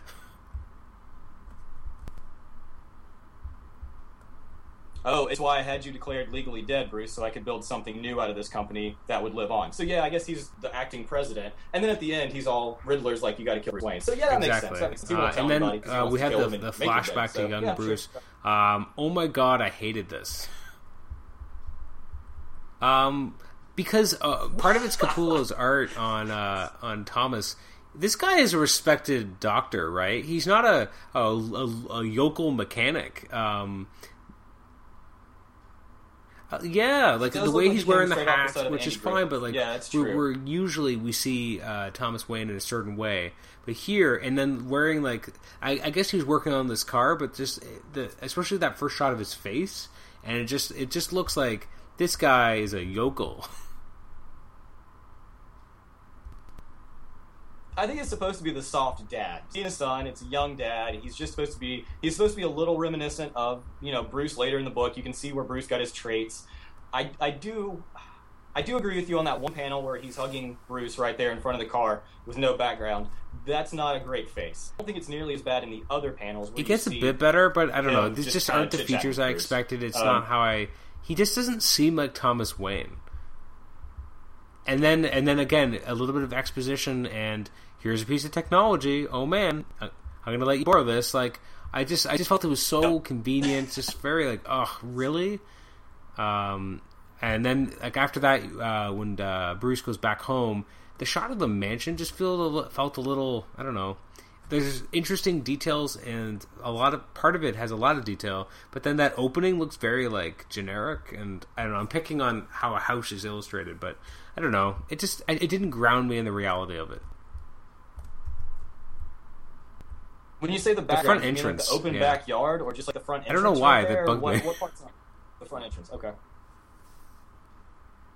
Yeah, I would be interested to go back to some other images of the Wayne Manor and kind of see how maybe that might be a tie-in. Like maybe that's an earlier development, maybe modeled it. I don't know which ones were destroyed more, the Xavier Mansion or the Bruce Wayne Mansion.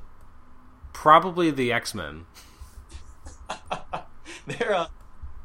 It's expensive to rebuild your house that many times. That's true. It's gotta be. And then we get the Riddler here at the end making his great. I did like that it was before he was really the Riddler, and he's Enigma, and it did feel like shades of Batman Forever. Him being this kind of weird nerd. Right. I'll be intrigued. I liked his stupid little question mark chair. I liked it in a comic booky way. Like, I don't think it's practical in the least, and is obviously just a, here, put this question mark next to Enigma so everybody knows he's the Riddler. But I do kind of think it's funny, because it does seem something weird and I do like the price of rivets explanation. Now I've got the formula, so I can't be screwed on my rivets. I can figure this out. I'll be interested to see if any of his little notes pay off, like Tokyo ... Yeah, did this feel like maybe they were trying too hard to make this like the new Rip Hunter? Yeah, things like that. What was it, like his note board? And the fact, Yes. Well, especially because his the dry top eraser note says, chalkboard, "Remember the whatever it Rip was. fold," Yeah. and I'm like, really? Like, is that because of Rip, or is that just? And I then didn't I even don't know. catch And that. then That's what's funny. with the balloon? The attractiveness of secretaries. Like, I don't know. I feel On a like green Capullo was balloon? having I don't some know. fun, and I did like that on one of the computer banks. There's a post-it with like a smiley face. I mean, or I Face guess next to Tokyo Moon. Yeah. And then there's another one Yeah, that it's just says strange. anger, which I find interesting. But I like the Riddler. Pre New 52, I really liked how they made him more or less a heroic figure, or a guy actually going straight. Like he's not a villain really. Yeah, Like he's just this smart guy who can't help himself with riddles. And then Right. And then we get the last page. You have to kill your nephew, Bruce Wayne, and Bruce is all like, "Hey, a hole in the ground." So, obviously, we and see even where that, that's it just felt like a weird way to Um, end the issue. And I was like, okay, thanks. let's go over the that backup. happened. That's clearly the back keeps telling me he's going to throw this ball down the hole. I guess in a quick summary, I what do you kinda think of liked the it. backup? It was kind of stupid, but it was what it was. You know what though? I enjoy that kind of stuff because it's very like it's a nice way of kind of showing like the travels of Bruce Wayne, and he's done a lot of things, and obviously usually we get to see is like a montage of him in training in different places or training with Henry Ducard or whatever it might be. And here, like, he obviously is a really good driver. You don't just pick that up, and it's interesting here that he's actually with this guy, and I actually kind of dug that. It's a weird decision in terms of, like, we need a backup. Let's make one about driving. Bruce Wayne's a good driver. I don't think it is. I don't think it is at all, because when he's fighting the Red Hood gang earlier, the comment that one of them says something about, where did you learn how to drive? One of the Red Hood gang. Maybe It's even, not just though. Like main guy even here with says the it. obviously, yeah, you're right. There is a connection, so it's not totally weird because it is kind of set up. It's still weird to have a backup on Bruce Wayne driving around Rio de Janeiro. A little bit, but I mean, if you caught, I didn't mind it. You caught the Red Hood saying it earlier, and kudos to you. Where did you learn how to drive? Kudos to you for being able to do that. And then you get the Bruce you kind of expect to end, where you think he's riding around with his buddy, but then he's starting to take some pot shots at police, and at the end he just knocks him out, and he's like, you've killed 23 police officers in 13 countries. You're going to jail. Like you're not my friend. Thanks for showing me how to drive. And that does seem very Bruce. Like, I'm gonna use what I need. I'm going to get the information or the skills from you, but I'm not going to let you hurt anybody. And then in the end, you're going to pay for what you've done. So I did appreciate how Bruce-like that felt, even if I wasn't a big fan of the art. For Bruce. You know what? As much as I said before, like I did feel like it came out of nowhere. I did still enjoy it, and so I should say Scott Snyder wrote it with James Tynion the Fourth. I think that's how you pronounce it. With art by Raphael Albuquerque. Yeah, no, it was a fun little romp. Again, I didn't mind it because it was only, 5 or 6 pages. So it's not the reason why you pick up the issue. It's just extra like garnish, and it's kind of fun and silly. And I did like the... I don't know where this guy gets the money to soup up this car so that it has a grapple hook that shoots out... But again, that's very, that's what the Batmobile does. He's done that in the comics. He's done that in the movies. So I like that they did that. And, yeah, that was kind of interesting. You are right that Batman looks like a caveman, but sometimes he is. I liked it still. Yeah, we'll go. I still really loved where this is going. I'm intrigued to see what happens with it. The reason I didn't give it an even higher score is only because I didn't ask for Year Zero to start with. That being said, how much higher could you go? I had no need to go back to Year Zero. I trust Snyder. Well, I trust Snyder to write a good story and to deliver a good Batman. I've liked what he's done so far, so I give it a really high score. But I don't give it a higher score just because I'm like, yeah, Year Zero. I'm sure this will be fun. I like the way it's written. I like Capullo on art. Okay. I like everything about this book except for the fact it's happening. But you're still giving it a 9.5 though. Right now. But I got to do a year you? for this. Originally, I gave it a 9. When we started talking, I bumped it up to a 9.5 because I feel like I liked it even more than I did. Now that we've gone through a few points, I'll bump it back down to a normal 9. But I still give it a 9 out of 10. I loved this. I think it's a great place for people to jump on, even though it's a 21. It might as well be a number 1 with all because you're abandoning everything else that's pretty much happened so far. Readers could jump on for a year. Then at the end of the year, you'll go right back into Snyder's modern day run. And I see it as a very good book this week. I really did enjoy it. There are some issues, and certainly a few that you've pointed out as we've been talking about it, that I might not have caught the first time through.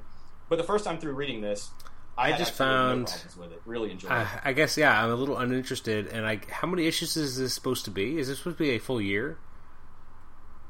Ugh, like that just fills me with like this feeling of really like that's a long time, and I hope a lot happens at least. I mean, I think of year-long runs, or I think of 12-issue Batman stories, and I think of stuff like The Long Halloween, which again is year one-ish, or Dark Victory, same kind of sandbox. I'm just very wary. I do feel like this didn't really need to be happening. I hope that there's a reason for it to happen, and that it will somehow reverberate in what Snyder does next. I just feel like it's going to be a really long storyline, and I wasn't gripped. I felt, again, it was a little bit boring and a lot of exposition, which I'm sure is necessary, but it did bog it down. And unfortunately, I ended up with giving it a 6.5. That's the way the cookie crumbles, okay, unfortunately. Well, hey, that's fair. That's what it exactly. is. So the next up is, Green Lantern Corps 21. It felt really oddly played because I feel like it should come out you start off on this one. Go ahead. Because half of the Green Lantern one book and everything kind of takes its cues from there. But here we're stepping back a few steps before we kind of get the story going. It's weird. Now, which part took place in Green Lantern? Green Lantern, Salak has already given up his post. Kilowog has already taken over. The little guys have already come on their way out, and Hal is already or in the process of sending out the rings. Like, so a lot of that happens before you even read this issue, which it just felt like I'm reading this afterwards. I want it to feel more like I'm reading it. It's a natural next step. Instead, we're kind of seeing things that hadn't happened yet.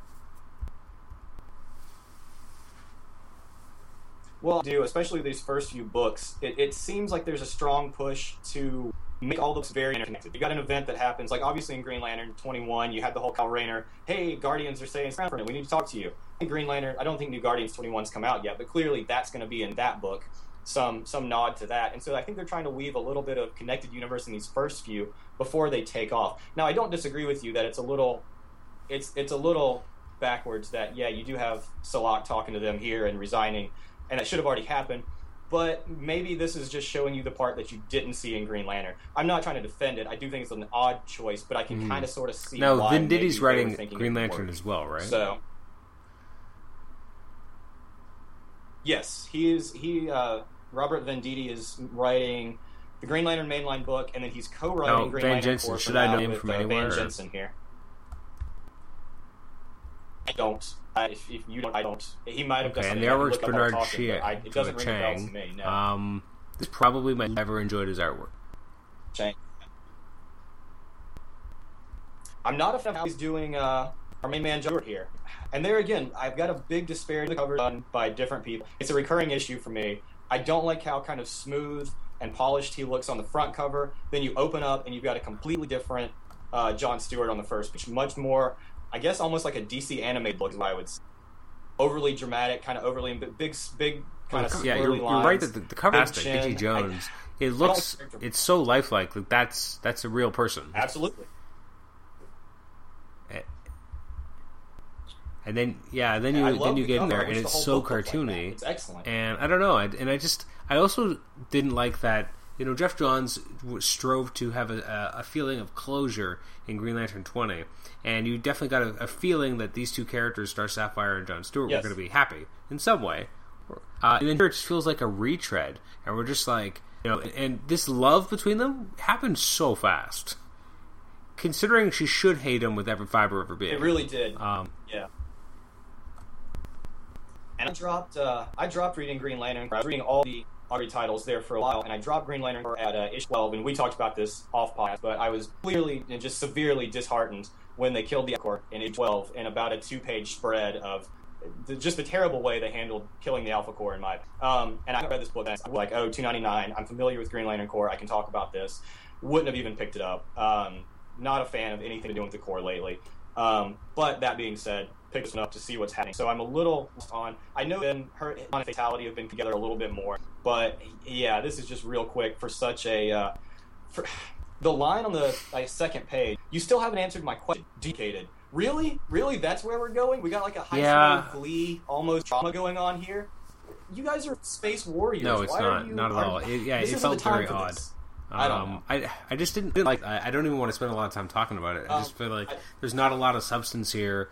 I didn't like the artwork. I found the colorist. I harp on the colors a lot when it comes to the Green Lantern franchise because more than most books, the colors are extremely important.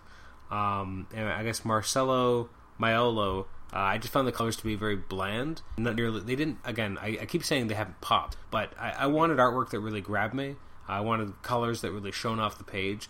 You do like green energy. I want to feel that energy being manipulated.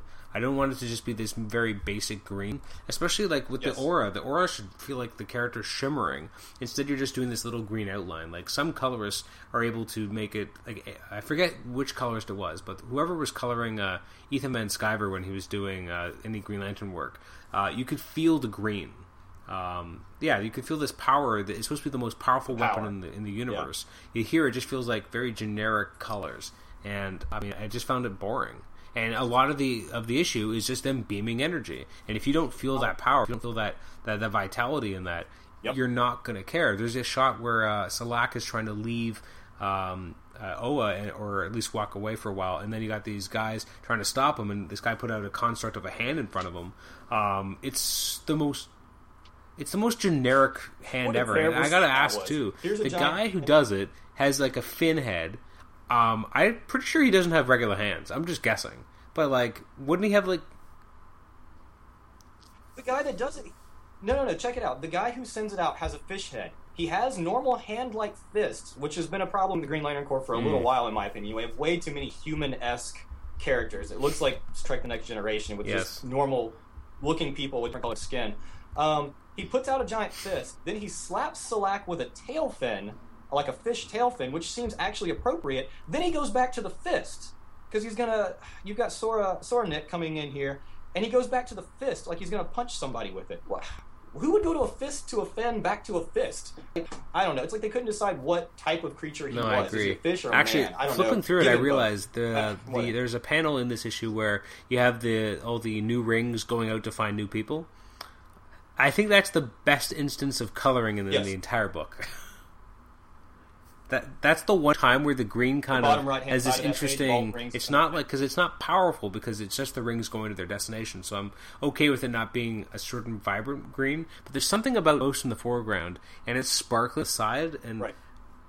I like that shimmer. I don't know why. I want more of the book to feel like have a connection with the color, and I just don't for most of it.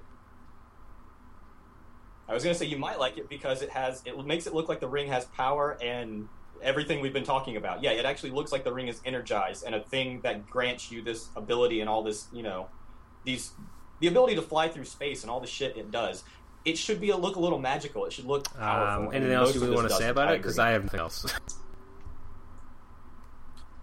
And I don't like the fact that they take a mother away from her child. That's a little odd when they're calling forth all the new Green Lanterns. The others I have no problem with. Warrior, monk-looking little horse guy, and sad little guy who comes from the land of people who argue. Okay, whatever. But you take a mom from the child. I'm curious to see if they're going to ride that, or she's just like instant relief, goes back. I'm curious to see how that may play out. I probably won't, because I won't pick this book up again. But then trying to find where it was, I noticed in particular there's a page with both Fatality and Soranik on it. Here it is. Let's see. From the Superman Unchained Centerfold ad, you've got Soranik talking to Alak on the top side of the panel. On the right side, it goes back to the planet Kosh, and you've got John Stewart lifting some meat off of Fatality here. Notice the outfit Fatality is wearing. Oh, it's the same outfit. Soranik wearing on the tops of both of these pages. It's the exact same damn outfit. They both have deep V's with half their tits out. They have pop collars. They have gloves and boots. And granted, that's kind of a generic costume. But really, they've got the exact same deep V, these space warriors. She's a fucking doctor. Why does she have half her tits out? I know it's always been her outfit, but it's always bothered me. She's like space surgeon. You wouldn't have that. And it's drawn exactly the same. Both the women, both overly large racks, both pop collars, both deep V's, both gloves. What I would say about Fatality's costume is that, ironically, she's covered up more as a Star Sapphire than she ever was previously. Which is odd. Because usually Star Sapphire costumes leave very little to the imagination. And here, you actually have more covered than previously, which is ironic, because that never happens. Well, and I think they've tried as a whole push of old kind of pink bikinis she used to have. So maybe there's a conscious effort to push them away from kind of, I don't want to say the core of sluts, what they came across as, because they're all lovey-dovey, but we're super angry, but we're all wearing tight little pink bikinis. So it's like, it's not what they should have ever been to start with, and maybe finally they're pushing in the right direction. Did you care to push them away from Did you care to end? Sorry, did you care at all about the end now, where you got the Durlans? Did I care about the sack full of leeches or like the squid face? Did you look a little bit like the? No, I've actually never watched them, but the creatures from Pirates of the Caribbean. Didn't one of them kind of have a squid face like that? I've never watched them, so I'm glad that made sense.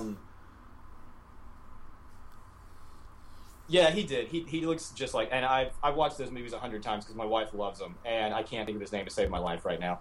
But yeah, he does kind of. If you put a pirate hat on him, he would look more interesting for sure. I almost wish they had put a pirate hat on him. That would have been great. I agree. So you wouldn't pick up the next issue. You're not really vibing it. This thing.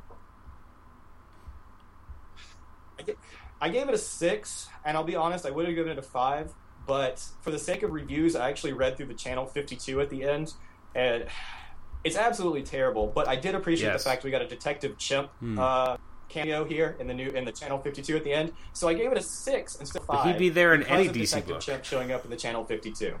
That's the only reason. Yeah, that's what I'm saying. Just thank you for putting Detective Chimp in something. No, I give it a 5 out of 10. It's passable. If you're reading the book, it's not terrible. It's not a big departure from what it's been a lot lately.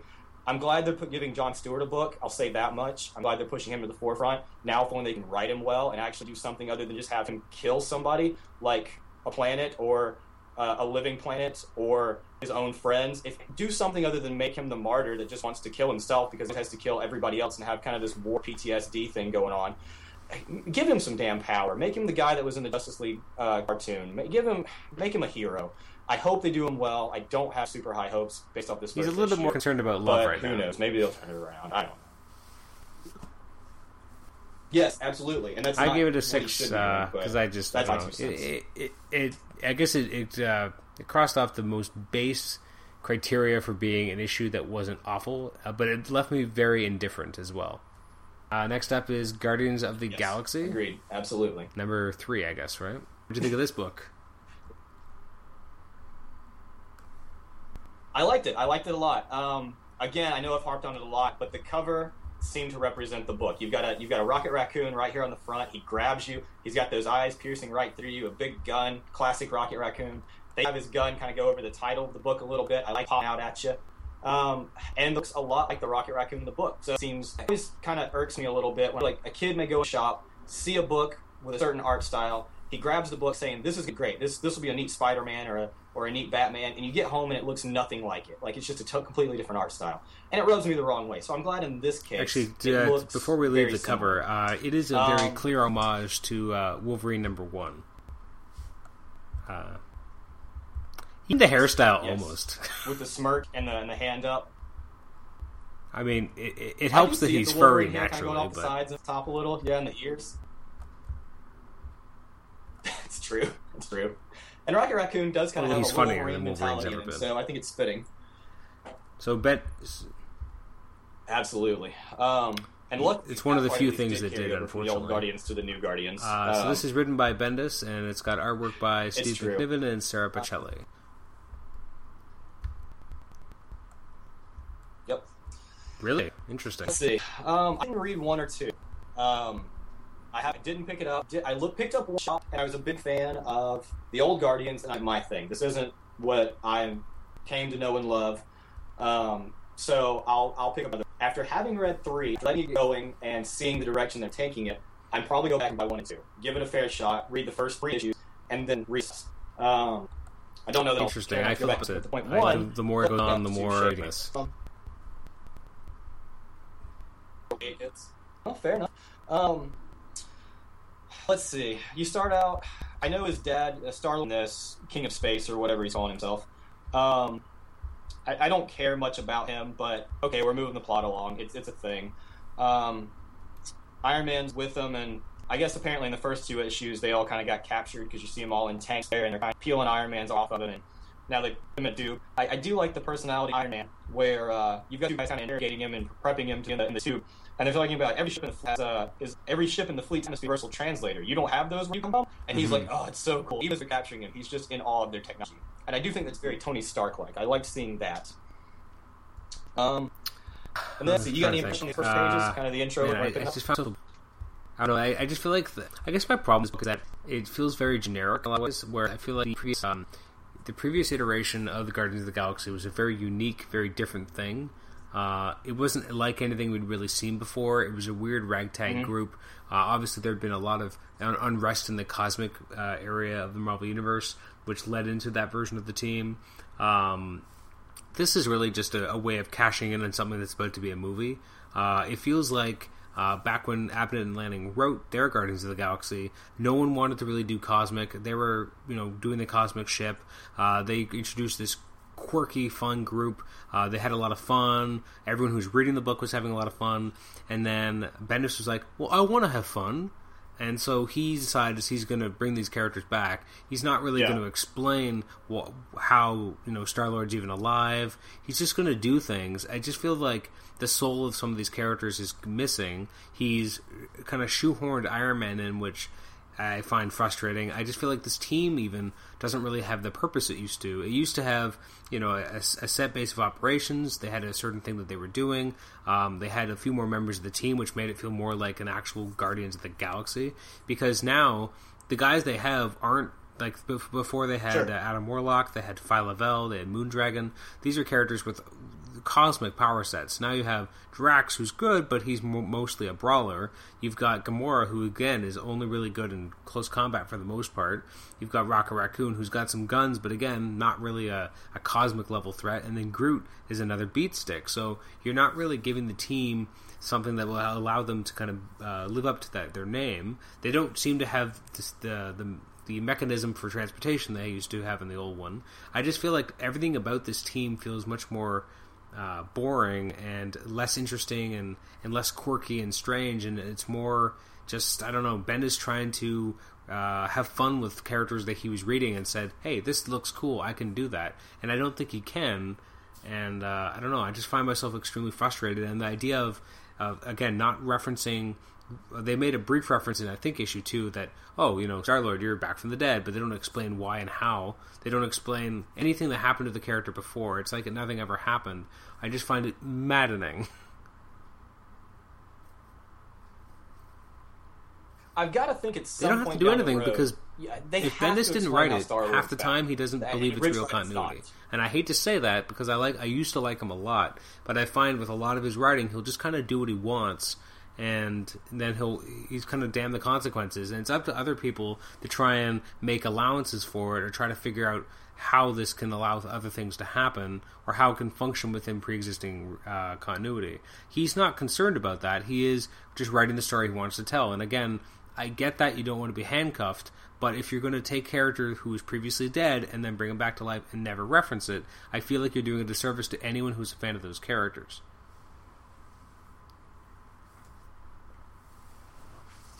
On a quick side note, I've listened to a lot of your reviews.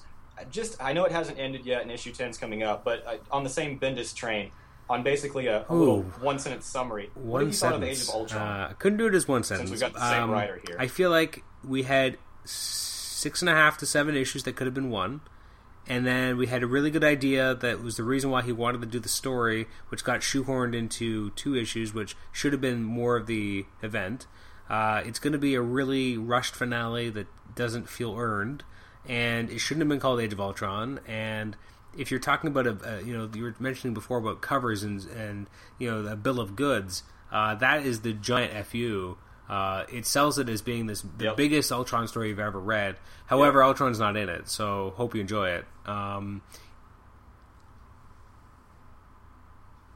See, I could have done I it in one guess so. sentence. I'd go, Age of Ultron is a mess, and that's the sentence, and that's it.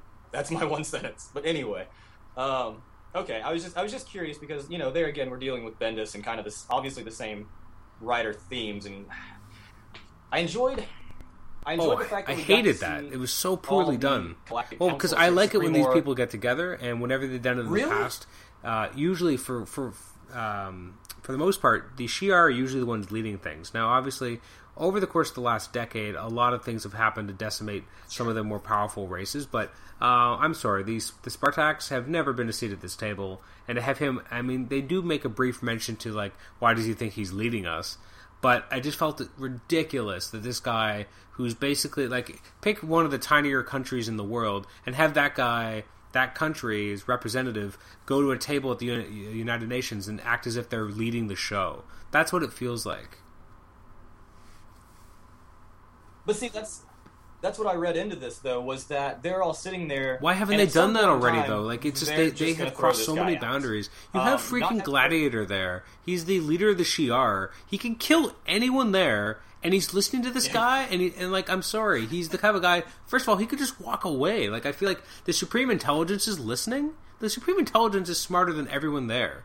I don't know. I feel like if you're going to do this type of stuff, I feel like it should be Jonathan Hickman, because Hickman understands the cosmos. He understands so much more about how the Marvel Universe should work on this galactic scale than someone like Bendis, who a lot of his writing these days, again, it wasn't always this way, but a lot of his writing is about people sitting around a table, usually a dinner table, not in this case, thankfully, but they're still having a but they're just, it's the same thing. Like, if you put in a table there, it wouldn't look out of place.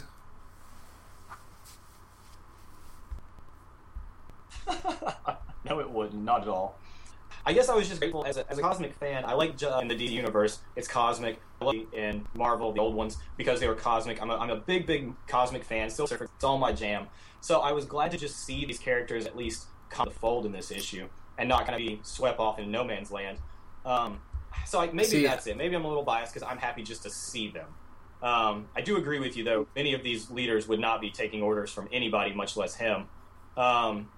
And I don't have a lot of background on who he is, not having read the first two issues, other than he's Star-Lord's dad. I also don't like that Star-Lord's really going apparently by a little bit of an Star-Lord, because he a-hole. doesn't like the name. Like, the whole point in the Annihilation series, I mean, he starts off just being Peter Quill. He's a military strategist, and then in Annihilation Conquest, he takes over and becomes more of an important figure and a leader. But again, he doesn't like being called Star-Lord. He doesn't like the legacy that he's part of, and he's just, I'm Peter Quill, and it just feels like Bendis has taken this character, but has not really taken the time to know anything about the character. And again, I get it. You don't always have to be a slave to continuity, but you are picking something up off the ground that's not that old, and you are doing a very different thing with it, and you're not explaining any of it. You're just doing what you want.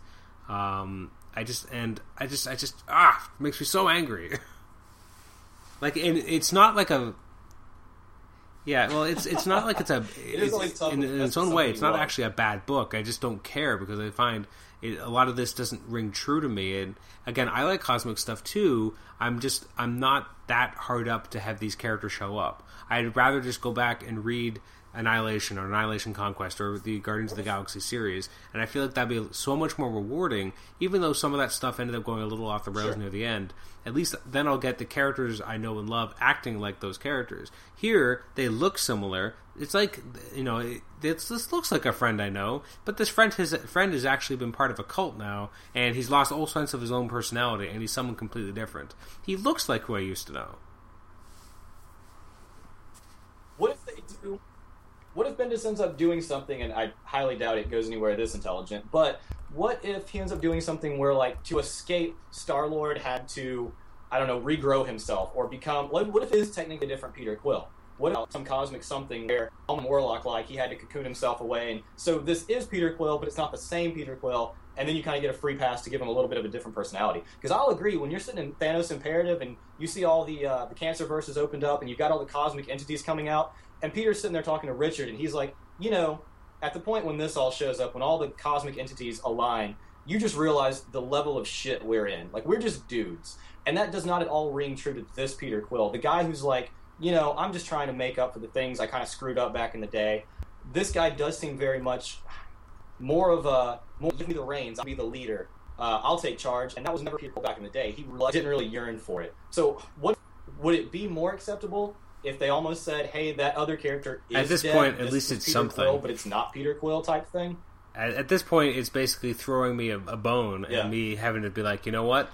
But then it's almost like what you said. You're just happy to see these cosmic characters. At that point, I would just be happy to get an explanation of some kind, but it wouldn't be heartfelt. I feel like if they actually cared at all about what happened before, they would have built a story that allowed us to understand where these characters came from.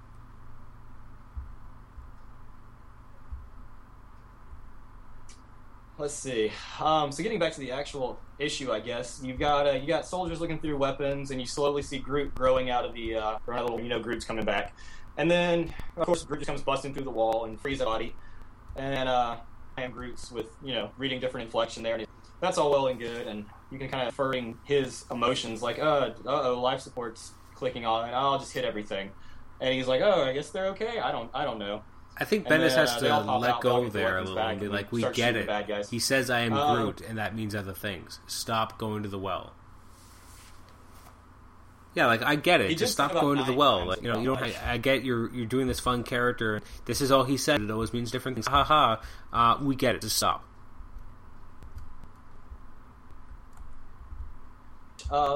You've got Star-Lord, and he says, she says, look at Drax, and Peter answers, he's so happy, and you see Drax, and you see Tony, and I'm really glad I took this vacation. I wish that page had no text.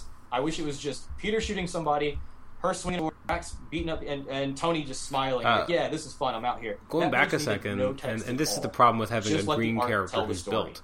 When they first get, freed, and Drax is, dusting off all the crap that's on him, doesn't Gamora look like She-Hulk? Like because usually she's supposed to have the eye circles and stuff and things that make her not look like She-Hulk. Plus, usually her body is more lithe and not as built looking. But here she's just She-Hulk, and then I'm really bothered by Star-Lord kissing his gun. Yeah. Like, come on. And plus, at that point, again, the text wasn't necessary. But the image of him kissing the gun is enough. Having the mwah. Really? I'm that stupid as a reader that I need that spelled out for me? Yeah. I don't know. Yeah. Ugh. I need the sound effects, apparently. I agree. There's a little too much story. The art does a fine job telling almost all of the story. Bendis' writing just reminds me a little bit how out of character some of these characters are. That being said, I did appreciate when Raccoon just blammo merged that didn't feel cartoony. That felt like that. Hey, look, he's the new Deadpool. Raccoon. I did that. That's what it felt like. All right. Well, because who says stuff like that? There's a difference between usually he's kind of a darkly sardonic, funny character. He'll make some quips, but he's not outright goofy. This was Deadpool. Deadpool says that because Deadpool's in a video game, and this is what Deadpool says. This is what Deadpool says in video games. I hate that you pointed that out now. I hate that you pointed out it's dead because it absolutely is. I can't not see it now. Sorry, I can't read books for you. Oh, man. Yeah. Why do you dislike books? I don't know. I feel like, unfortunately, in some ways, I'm a little unfair because Bendis is kind of doing an uphill battle here because I was a huge fan of something that was, I think, a little unfairly, put out to pasture and done with. And now, because of the amazing work that was done by Dan Abnett and Andy Lanning, that's why it ended up being optioned for a movie. That's why it's going to be a movie. And yet, we're getting a book which is weird, kind of watered-down versions, which aren't the versions that were the ones that were going to be patterned off of for the movie in the first place. So, it's... I will be curious to see if they frame this book towards... Yeah, exactly how everything lines up, because it does seem like clearly that's what they're going to pull from was the old Abnett and Lanning stuff. So then, does that just if as much as Marvel likes to align their movies with their books, if somebody comes to the store and picks this up, it won't feel like those characters. It remains to be seen. Yeah, there's still a year away, right? So I mean, who knows? Yeah. I'm also a little bit discouraged as much as obviously that's the team in the movie is the team in this book. So does that mean if this team gains extra members, will it essentially lose said members by the time the movie comes out to make it parallel to the movie again? Or will this team just not gain any members for the next year while you wait for the movie to come out? Either option does not seem good. No, I'm thinking they'll do their own thing because, I mean, although wasn't there a rumor like last week that Angela is going to be in the movie? I heard the same rumor. I don't know how confirmed. It makes sense though, because I mean, why else would they have been hyping up Angela's entrance into the Marvel Universe? She's going to be in Age of Ultron 10. She's going to be in Guardians of the Galaxy. I mean, it would make sense why they were so really pushing that. I mean, if you go back a couple years, I mean, before Ultimate Spider-Man came out, the cartoon, you had Nova show up in the eventual lead up to AVX. It was the Marvel Point 1 issue where he crash lands and says, it's coming, and that ended up being Sam Alexander, who's the Nova from the TV series. And before we even knew that TV series had a different Nova, we had already technically been introduced to him. So it's not like it would be the first time they've done something kind of sneaky like that. It sucks because Angela's not a Marvel Universe character, and I don't want her in a movie. True. But I don't know. That's its own thing.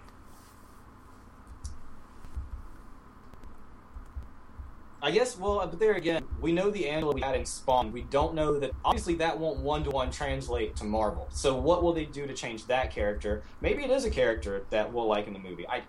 Since they've shown literally none of her yet, and she can't be the same character exactly, it won't work.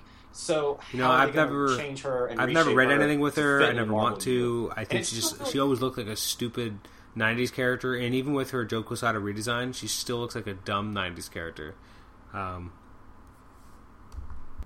So what is your overall rating for this book? She can't get away with design, but okay.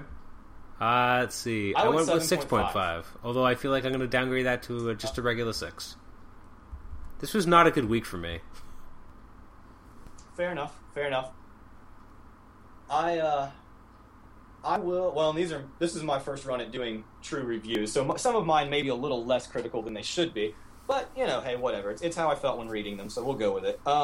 I do plan to drop Fantastic Four and pick up Guardians of the Galaxy. I'm super pumped for the movie, and I will agree. I know there again, another thing we talked about off podcast is how Fantastic Four has just wandered, and it has not gotten to a point, and I've given it all the issues since the relaunch, and it still hasn't really made any good point. And I love the family, I love the characters, but it's just not going anywhere. So this, as one of the 6 or 7 books I pick up monthly, Fantastic Four will be replaced by Guardians of the Galaxy going forward. So we'll see how it goes. It may change again later down the road. Now we are running a lot longer over time than I originally anticipated. As your segment so far is about an hour and a half.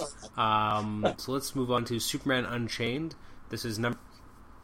Oh, I don't think I'm the right person to. I'm gonna let you I didn't like this. This is John. Oh, good. Thank God.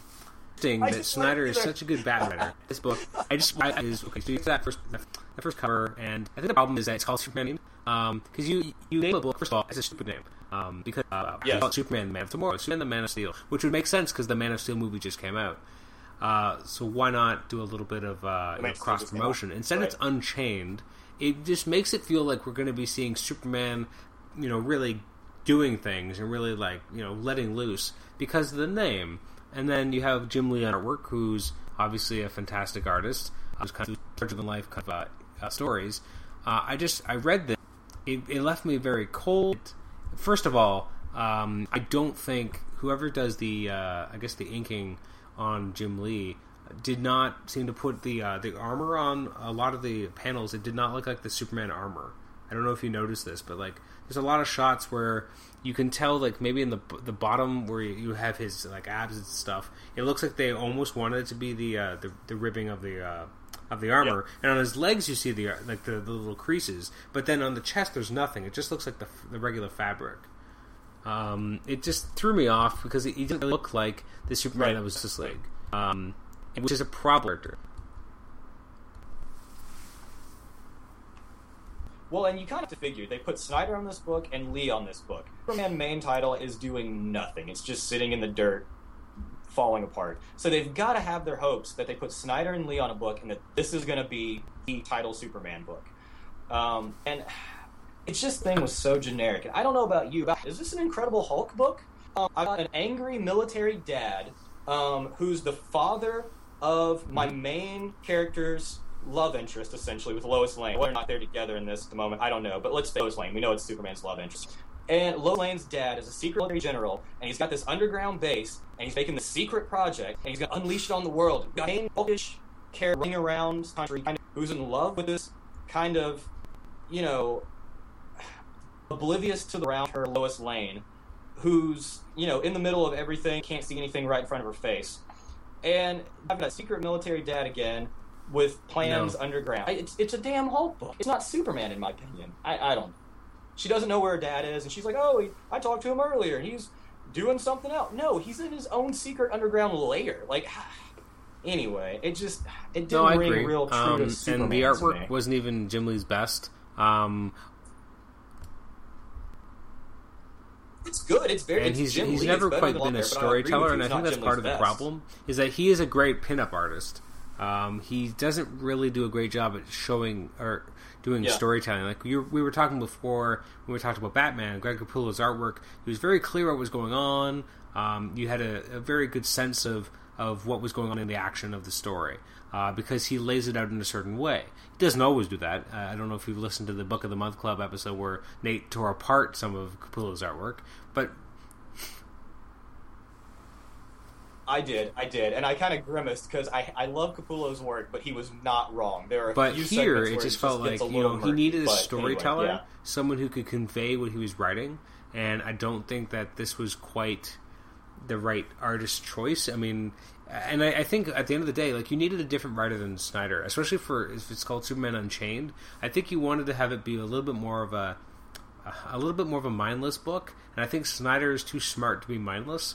And you need to kind of write it like a big action movie. Like, that's why Jeff Loeb actually works as a complement to Jim Lee, because he's able to set up these big set pieces, and then he can really go to town. Jeff Johns wasn't the greatest match for Jim Lee, but he did understand that I got to give Jim Lee these big action movie moments in Justice League, and that's what's going to help make the book work. I'm not going to be giving him a lot of these quieter character moments because they're not going to work the same as different artists. I just feel like Scott Snyder didn't know who he was working with in some ways. And what the hell was Lois Lane wearing?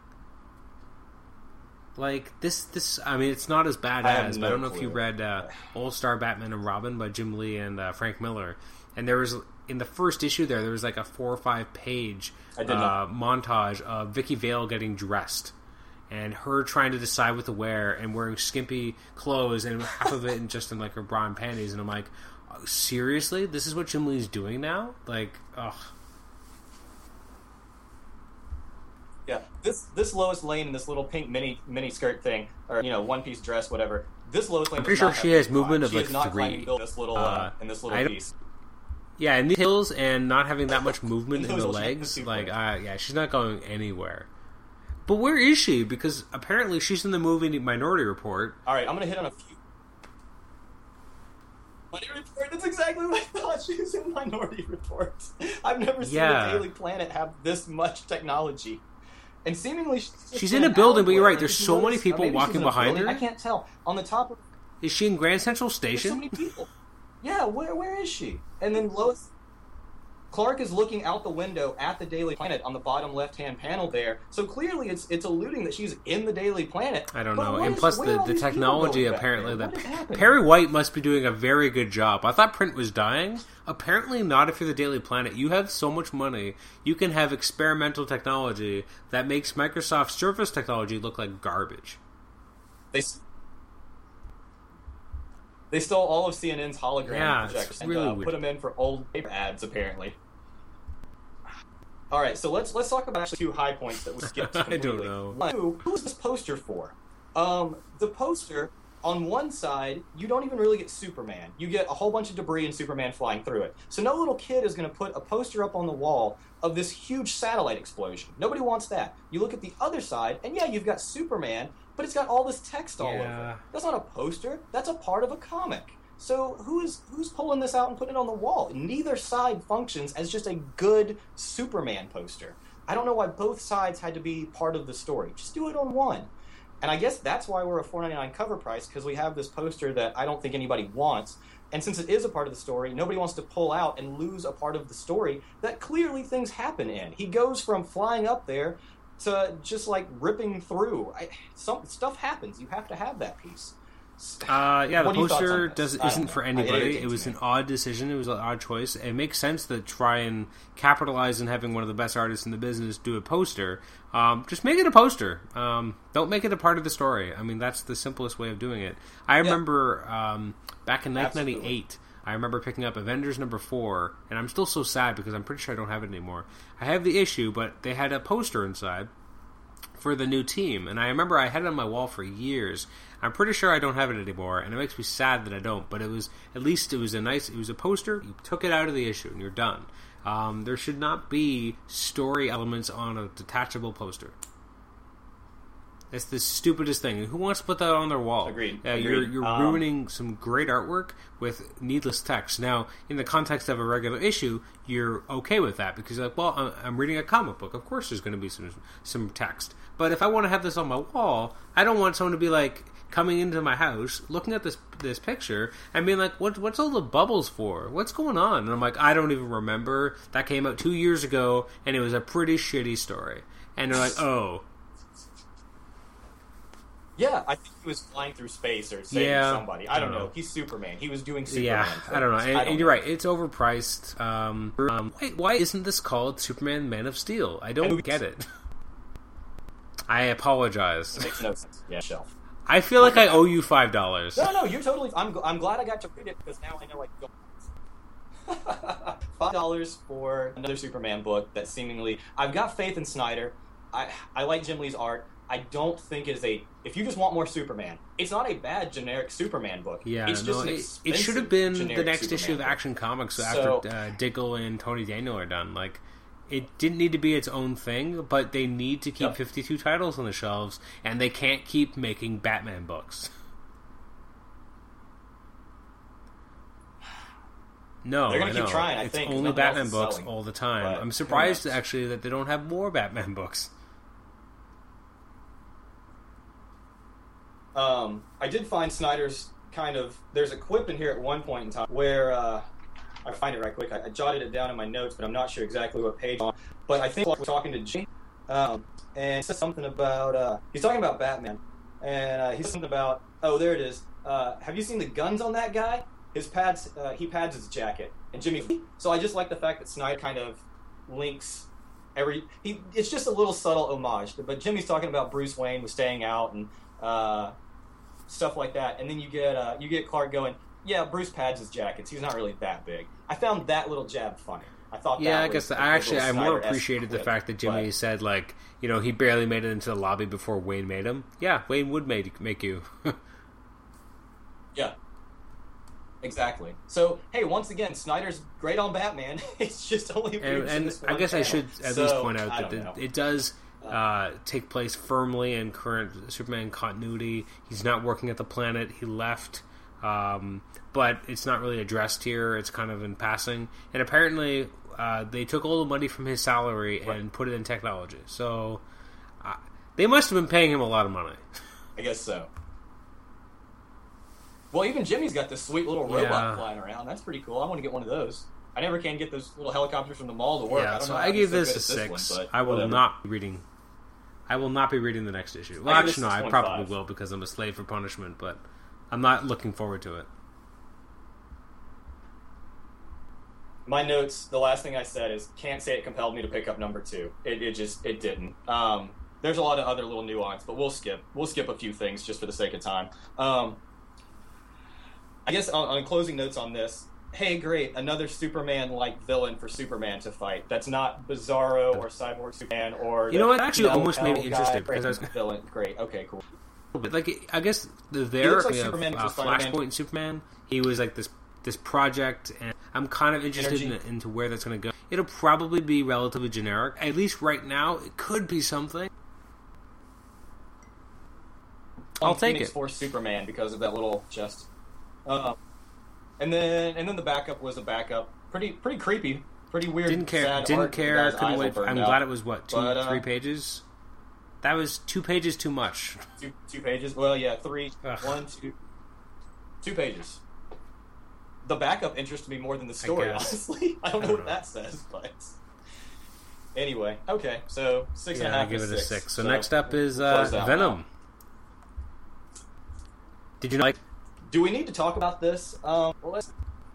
Okay, we have Cullen Bunn Sounds writing about it and Roz doing the art on it. I probably could have given this a 4. Really? That's how little I liked this. If you differ in opinion, feel free to. Um, I thought this was pretty I liked much it. terrible. I didn't like it a lot. I think I gave about. Let's check. I think I was going to give it a 7. I think part of it's that I like Flash Thompson a lot. I haven't sold on this book all the way through. I like that it was kind of like you got stuff going on in his life. It does feel like the book's a little bit rudderless, but at the same time, it makes sense because he's not really sure where his life is going. The artwork is very loose, to say the least. I don't know. People wouldn't like it, and I could tell you probably were like, you know what? Thanks for wasting my I'm good. But I don't know. For me, it felt a bit of a change of pace from other kind of books that are trying to take themselves too seriously. Like, I found this was a nice kind of, like, this is a guy dealing with some issues. There's a lot of things here I didn't like. I mean, I didn't like the Venom car. I thought that was the stupidest thing I've ever seen. Thank you. That was one of my. I mean, it was pretty stupid, but I think terrible. that there was enough in this guy kind of dealing with issues in his past, etc., that I liked it enough. And the idea of him going up against bullies was kind of into. There's still a lot of props here, don't get me wrong. And Lord Ogre is one of the worst characters I've ever seen because he's so boring. Let me point out a quick thing about Lord Ogre, if you don't mind. When he is introduced on the left-hand side of the page there, him and his crew and his dog, you see Lord Ogre say, "So I'm wrong." See the L and the O. Go to the top of the next page. Where did his face tag go? Because you see his entire cheek, and there should be a big letter O right there. No, there isn't, There's right? no letter O. There's some inconsistencies. How do you forget to put his face tattoo on? Like, it's a key feature. It bugged me a little. That was a little point, but it bugged me.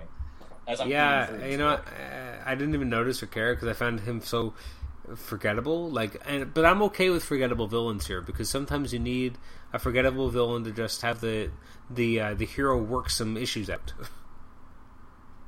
And there's something kind of funny about having a guy with a symbiote who's, I mean, I'm guessing it sounds kind of creepy coming out of a symbiote saying, "I've been peeing in your cornflakes, but you're still an ass." Like, I don't know, that cracked me up. I chuckle at it when you say it. I cringed at it when I read it in the book. But it seems like something like a former reformed bully might say something kind of like that. He's not cool. He is kind of out of the times. He's now a teacher. He's out of step, but he's kind of this angry guy. This kind of seems like something he'd say, and he's, you know, I don't know. I was okay with it. I let it go. Have you been Since reading the it book started. for a while now? What point did he go from Secret Agent Venom to high school? Around gym issue teacher 21. Venom? When did that happen? Did he just quit? Or actually, it was before that. What happened there? They got rid of the Secret Agent stuff within the first year and a half, and then he was working with the Secret Avengers. Okay. So there was just still a little bit of that, and him being kind of a superhero. And now it's just him basically just being a regular vigilante. I do admit the book is nowhere near as good as it was when Rick Remender was writing it. It's lost a lot of the personality that it used to have. It's still a place to read a Flash Thompson story, so I'm okay with it on that. I'm giving it more leeway than I should, so I feel like it probably is more of a 5.5 kind of book, but I'm allowing it a little bit more because of a soft spot I have for the character and the concept, and I don't know, That's fair. this for me is not a book I have a high expectations for. I'm expecting to kind of have a fun little read, but I'm not really expecting it to really wow me. And so having lowered expectations sometimes allows this book to succeed better in my ratings. Well, and hey, I have the same soft spot for Guardians, even though it's not the Guardians I want. So I can understand. I know my score was probably a little inflated for that, but I'm flipping through. I enjoy Flash Thompson as a character. I like the fact they made him a soldier. He lost his legs. Now he's Venom. I have no problem with the genesis and the evolution of the character. This issue just, I mean, I hate to be harsh, but this issue sucks in my opinion. You've got Monday through Saturday of him just kind of loitering around. I've got sentences like, what makes me special? And is this alien symbiote that's bonded to me like a souped up parasite? This is issue 36. Do you not know what this thing is yet? Like, how are you not a little bit more confident in yourself? And this guy that was in the army and that was a secret agent for the government, he, like, I know there's the little line where he goes to get the ball or whatever, and his, like, Venom symbiote reacts or whatever, and he's like, well, that was unintentional. Still, no real harm done.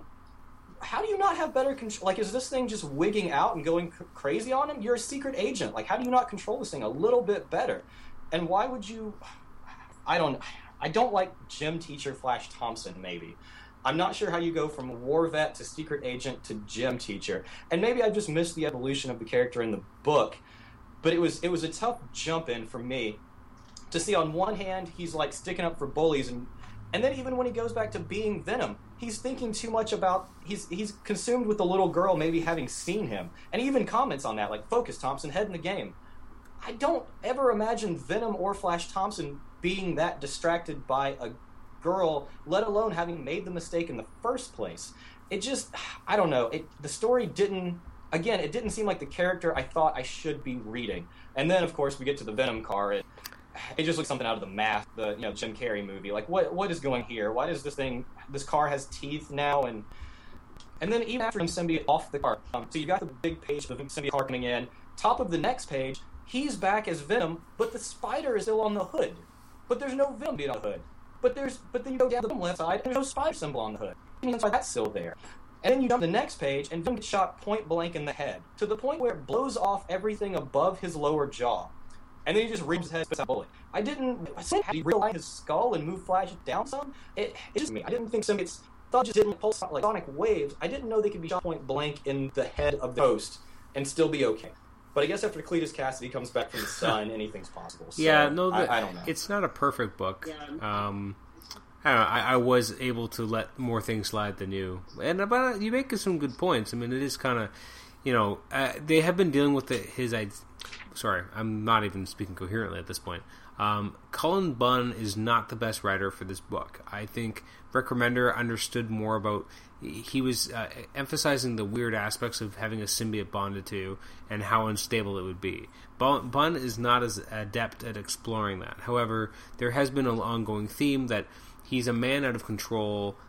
He doesn't always know where he ends and where the symbiote begins. He's trying to kind of find out more about who he is as a person. So he removed himself from New York, and he's trying to restart his life, but still have this aspect of him that he is a superhero and is going out as Venom, and he's still dealing with the elements of controlling that symbiote and not having it control him too much. And there have been different things he's done with the Secret Avengers, etc., in terms of helping him control the symbiote so that it doesn't take over, but always the symbiote has a little bit of extra control, and sometimes he'll vamp out, etc. I think at one point he had a demon inside him, which, don't get me wrong, was not a good idea. I heard about that. Yeah. So it is in many different things. I don't know. I just let it slide a little more, and I don't know why.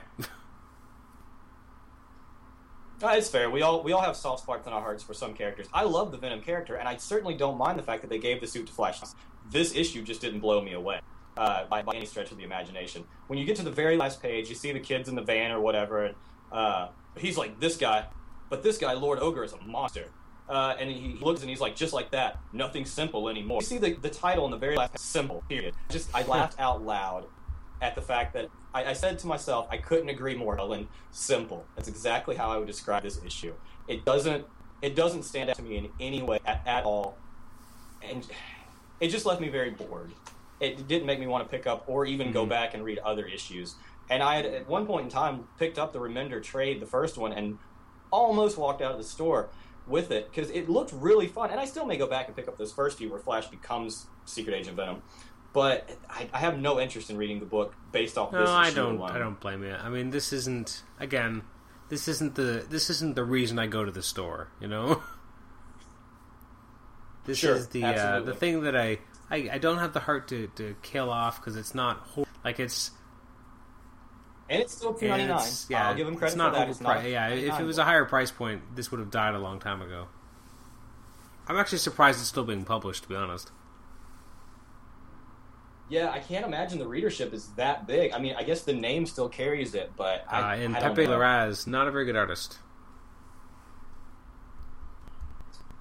Yeah, it was for me to leave it. There was something else that was pretty solid, pretty good. I thought I the didn't have action. a problem with the action.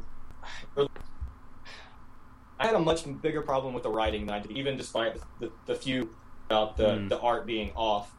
I didn't mind the art nearly as much as I minded just the character himself and the writing. What I did find upsetting but is that there is, I think his name is Zaran and Batroc the Leaper. They get one panel. They're in the background. Yeah, I see Batroc there, kind of. With the and his mustache is bigger than ever. That's the way he looked in the Ultimate Spider-Man cartoon, because they played up the size of his goggles and his mustache. It's just disappointing that we get, Lord Ogre gets to actually have spotlight, but Batroc and I think it's Zaran are just stuck there, just getting their ass kicked in one panel, and that's all that matters. What kind of makes me chuckle is they are also beaten up on a Thursday night. Yeah. The paneling makes sense. So Batroc's not even getting beat up by like Saturday night. I'm sorry. He's not even out there with all the other folks. He's trying to pull it. I'm sorry. Is Saturday night really the prime night? I think it is. I think Saturday night's the prime night for crime. It's Okay. established I as can right. imagine maybe if you're robbing nightclubs, but I feel like if you want heat on you, maybe you go a different night because no one expects it on a Wednesday. See, I'm thinking Saturday though. There's a lot of people out. You've got if you're going to pull some heists and like everybody's putting their money in the bank, and after a Friday paycheck, you got to go pull a big heist. Banks are closed on Saturday nights. It's a good time to go rob a bank, I guess. Not that I'm recommending seriously. that to anybody. You've just inspired some crime. I'm just saying, hey, Saturday nights there wouldn't be any civilians there to get hurt. Maybe. Yeah, poor Batroc. Enough's been said about that. Poor Batroc. So that book wasn't a strong one. So I just want to quickly mention. So there's a bunch of books I didn't get a chance to talk about this week. I just want to see if you had any thoughts on any of them at all. So they included, let's see, Alpha, Big Time #5, which I unfortunately did not get a chance to read. Batman Little Gotham #3, Constantine #4. Let's see what else I got here. Deadpool #11, Demon Knights 21, Katana #5, Mad Presents Superman #1, Marvel Universe Avengers Earth's Heroes #15, Masters of the Universe Origin of Hordak #1, Smallville Season 11 #14, Superboy 21. Got anything there? Yeah, I know we talked about it a little bit earlier. The Superboy really bugged me. It was one of the pickups I had in my hand to maybe do for a quick review this week. I'm glad I didn't, since you didn't either. But the cover art, if anybody listens to this, that's all they're going to think I care about, apparently, because I think I've mentioned it 4 or 5 times. But the cover art shows Krypto, Superboy and Krypto. And Krypto looks almost like a Siberian, not a Siberian, like a saber-toothed cat almost, like long fanged, hair back, more cat-like in my opinion. You open to the first page and he's like a husky. He's thick-haired and running through the snow, and not at all what is on the cover. I thought, oh hey, maybe a cool Krypton-based Krypto, he's coming in and we've got the movie coming out and you see all the different kind of creatures on Krypton, and maybe they're trying to kind of put a little bit of that lineage into it. Well, this would be neat. I'll flip through it. And you open it up, and it's nothing like that. And it made me literally angry to where I just put the issue back on the shelf and thought, nope, just still terrible Superboy. So maybe the issue tells a great story. I don't know. I don't want to short sell it if there's Superboy fans out there. But that alone, as a reader who doesn't read Superboy, did not at all make me want to pick up the issue. So all right then. Yeah. And then I guess the last two I didn't get a chance to talk about were Threshold #6, Ultimate Comics X-Men #27, and I guess that's it. That was the week. I think it's the last issue of Demon Knights at 21, and I know it's the last issue of Threshold at 6, and that was about 6 issues too many of Threshold. What an awful book. Awful is the good word for it. It's unfortunate. If I could right quick before we wrap everything up, I play, or my local comic book shop is a place called Dr. No's Comics and Games, in Marietta, Georgia. And I was going to do a quick little plug, if you don't mind. On Wednesday, June the 19th, from 5:30 to 7:30, we're going to have, well, not we. Let me make that very clear. I do not represent Dr. Nose. I do not work for them. None of my opinions reflect their opinions. So let's make that abundantly clear. I don't want any difficulties there. But Robert Venditti, the new writer of Green Lantern, and the writer is going to be there from 5:30 to 7:30. And with him should be Van Jensen, the other co-writer on Green Lantern Corps. So if you're in the Atlanta, west side of Atlanta area, anybody wants to drop by and check that out, Wednesday, June 19th, from 5:30 to 7:30. And we do HeroClix every Monday night at 6 p.m. Always use some new friendly faces. So Fear itself very going cool, strong. Very cool. Now, are you going to be attending the Venditti appearance? I hope so. If nothing else, try and get him maybe to sign my Green Lantern 21. Green Lantern's a whole other story. We won't get into that. I wasn't blown away by 21, mostly because of Hal's characterization. But yeah, hopefully it's still good. Green Lantern's one of those books where I'm just kind of I'm going to buy it no matter what, unless it just goes straight through the gutter. And I don't think it's going to. I think it'll still carry. Obviously, Green Lantern Corps I wasn't quite as blown away with. But since I own the book, I might get Van Jensen why to not, sign it right? home there. So, yeah, might as well. Who knows what it could turn into. By the way, I did look up Van Jensen earlier. He the only thing that he's well known for, according to the site I looked up, was the Pinocchio Vampire Hunter or Slayer. I forget which one it was. Oh, here it is. It's coming right. Pinocchio Vampire Slayer is his notable credits, and he did several volumes of that. So I think there's a strong reason we did not recognize his name. Okay, well, he's more of an indie guy. Some other stuff he did, but that's just what popped up first. Author of the series, and I hope I've got the right Van Jensen. I can't think there's too many different Van Jensens in comic books, but it says he's the author of Pinocchio Vampire Slayer. So, anywho, wrong. Forgive me, Internet. Yes, but, apologize to the Internet. You have to. They'll true. rip you apart. All right, any parting words? I'm good to go. Thanks for having me. Thanks for letting this run as long as it has. And we'll see. Hope Excellent. Come back all right. on Well, down thank the road. you again. So this is AJ has been our guest on this reviews episode. This is also our first time using Skype on the podcast, so hopefully it worked out all right. Obviously, I'm not a master of the edit, so we'll have to see how it ends up looking when this episode eventually goes up later today, as we record this on June 17th. So thanks again for joining us for Comic Shenanigans. This is, I believe, episode. Oh my god, I forgot even what episode number we're on. I think it's 87. I should really know this since it's my podcast. Thank you for joining us for the reviews for the week of June 12th. It was episode 87, and we'll see you next time. Thanks a lot.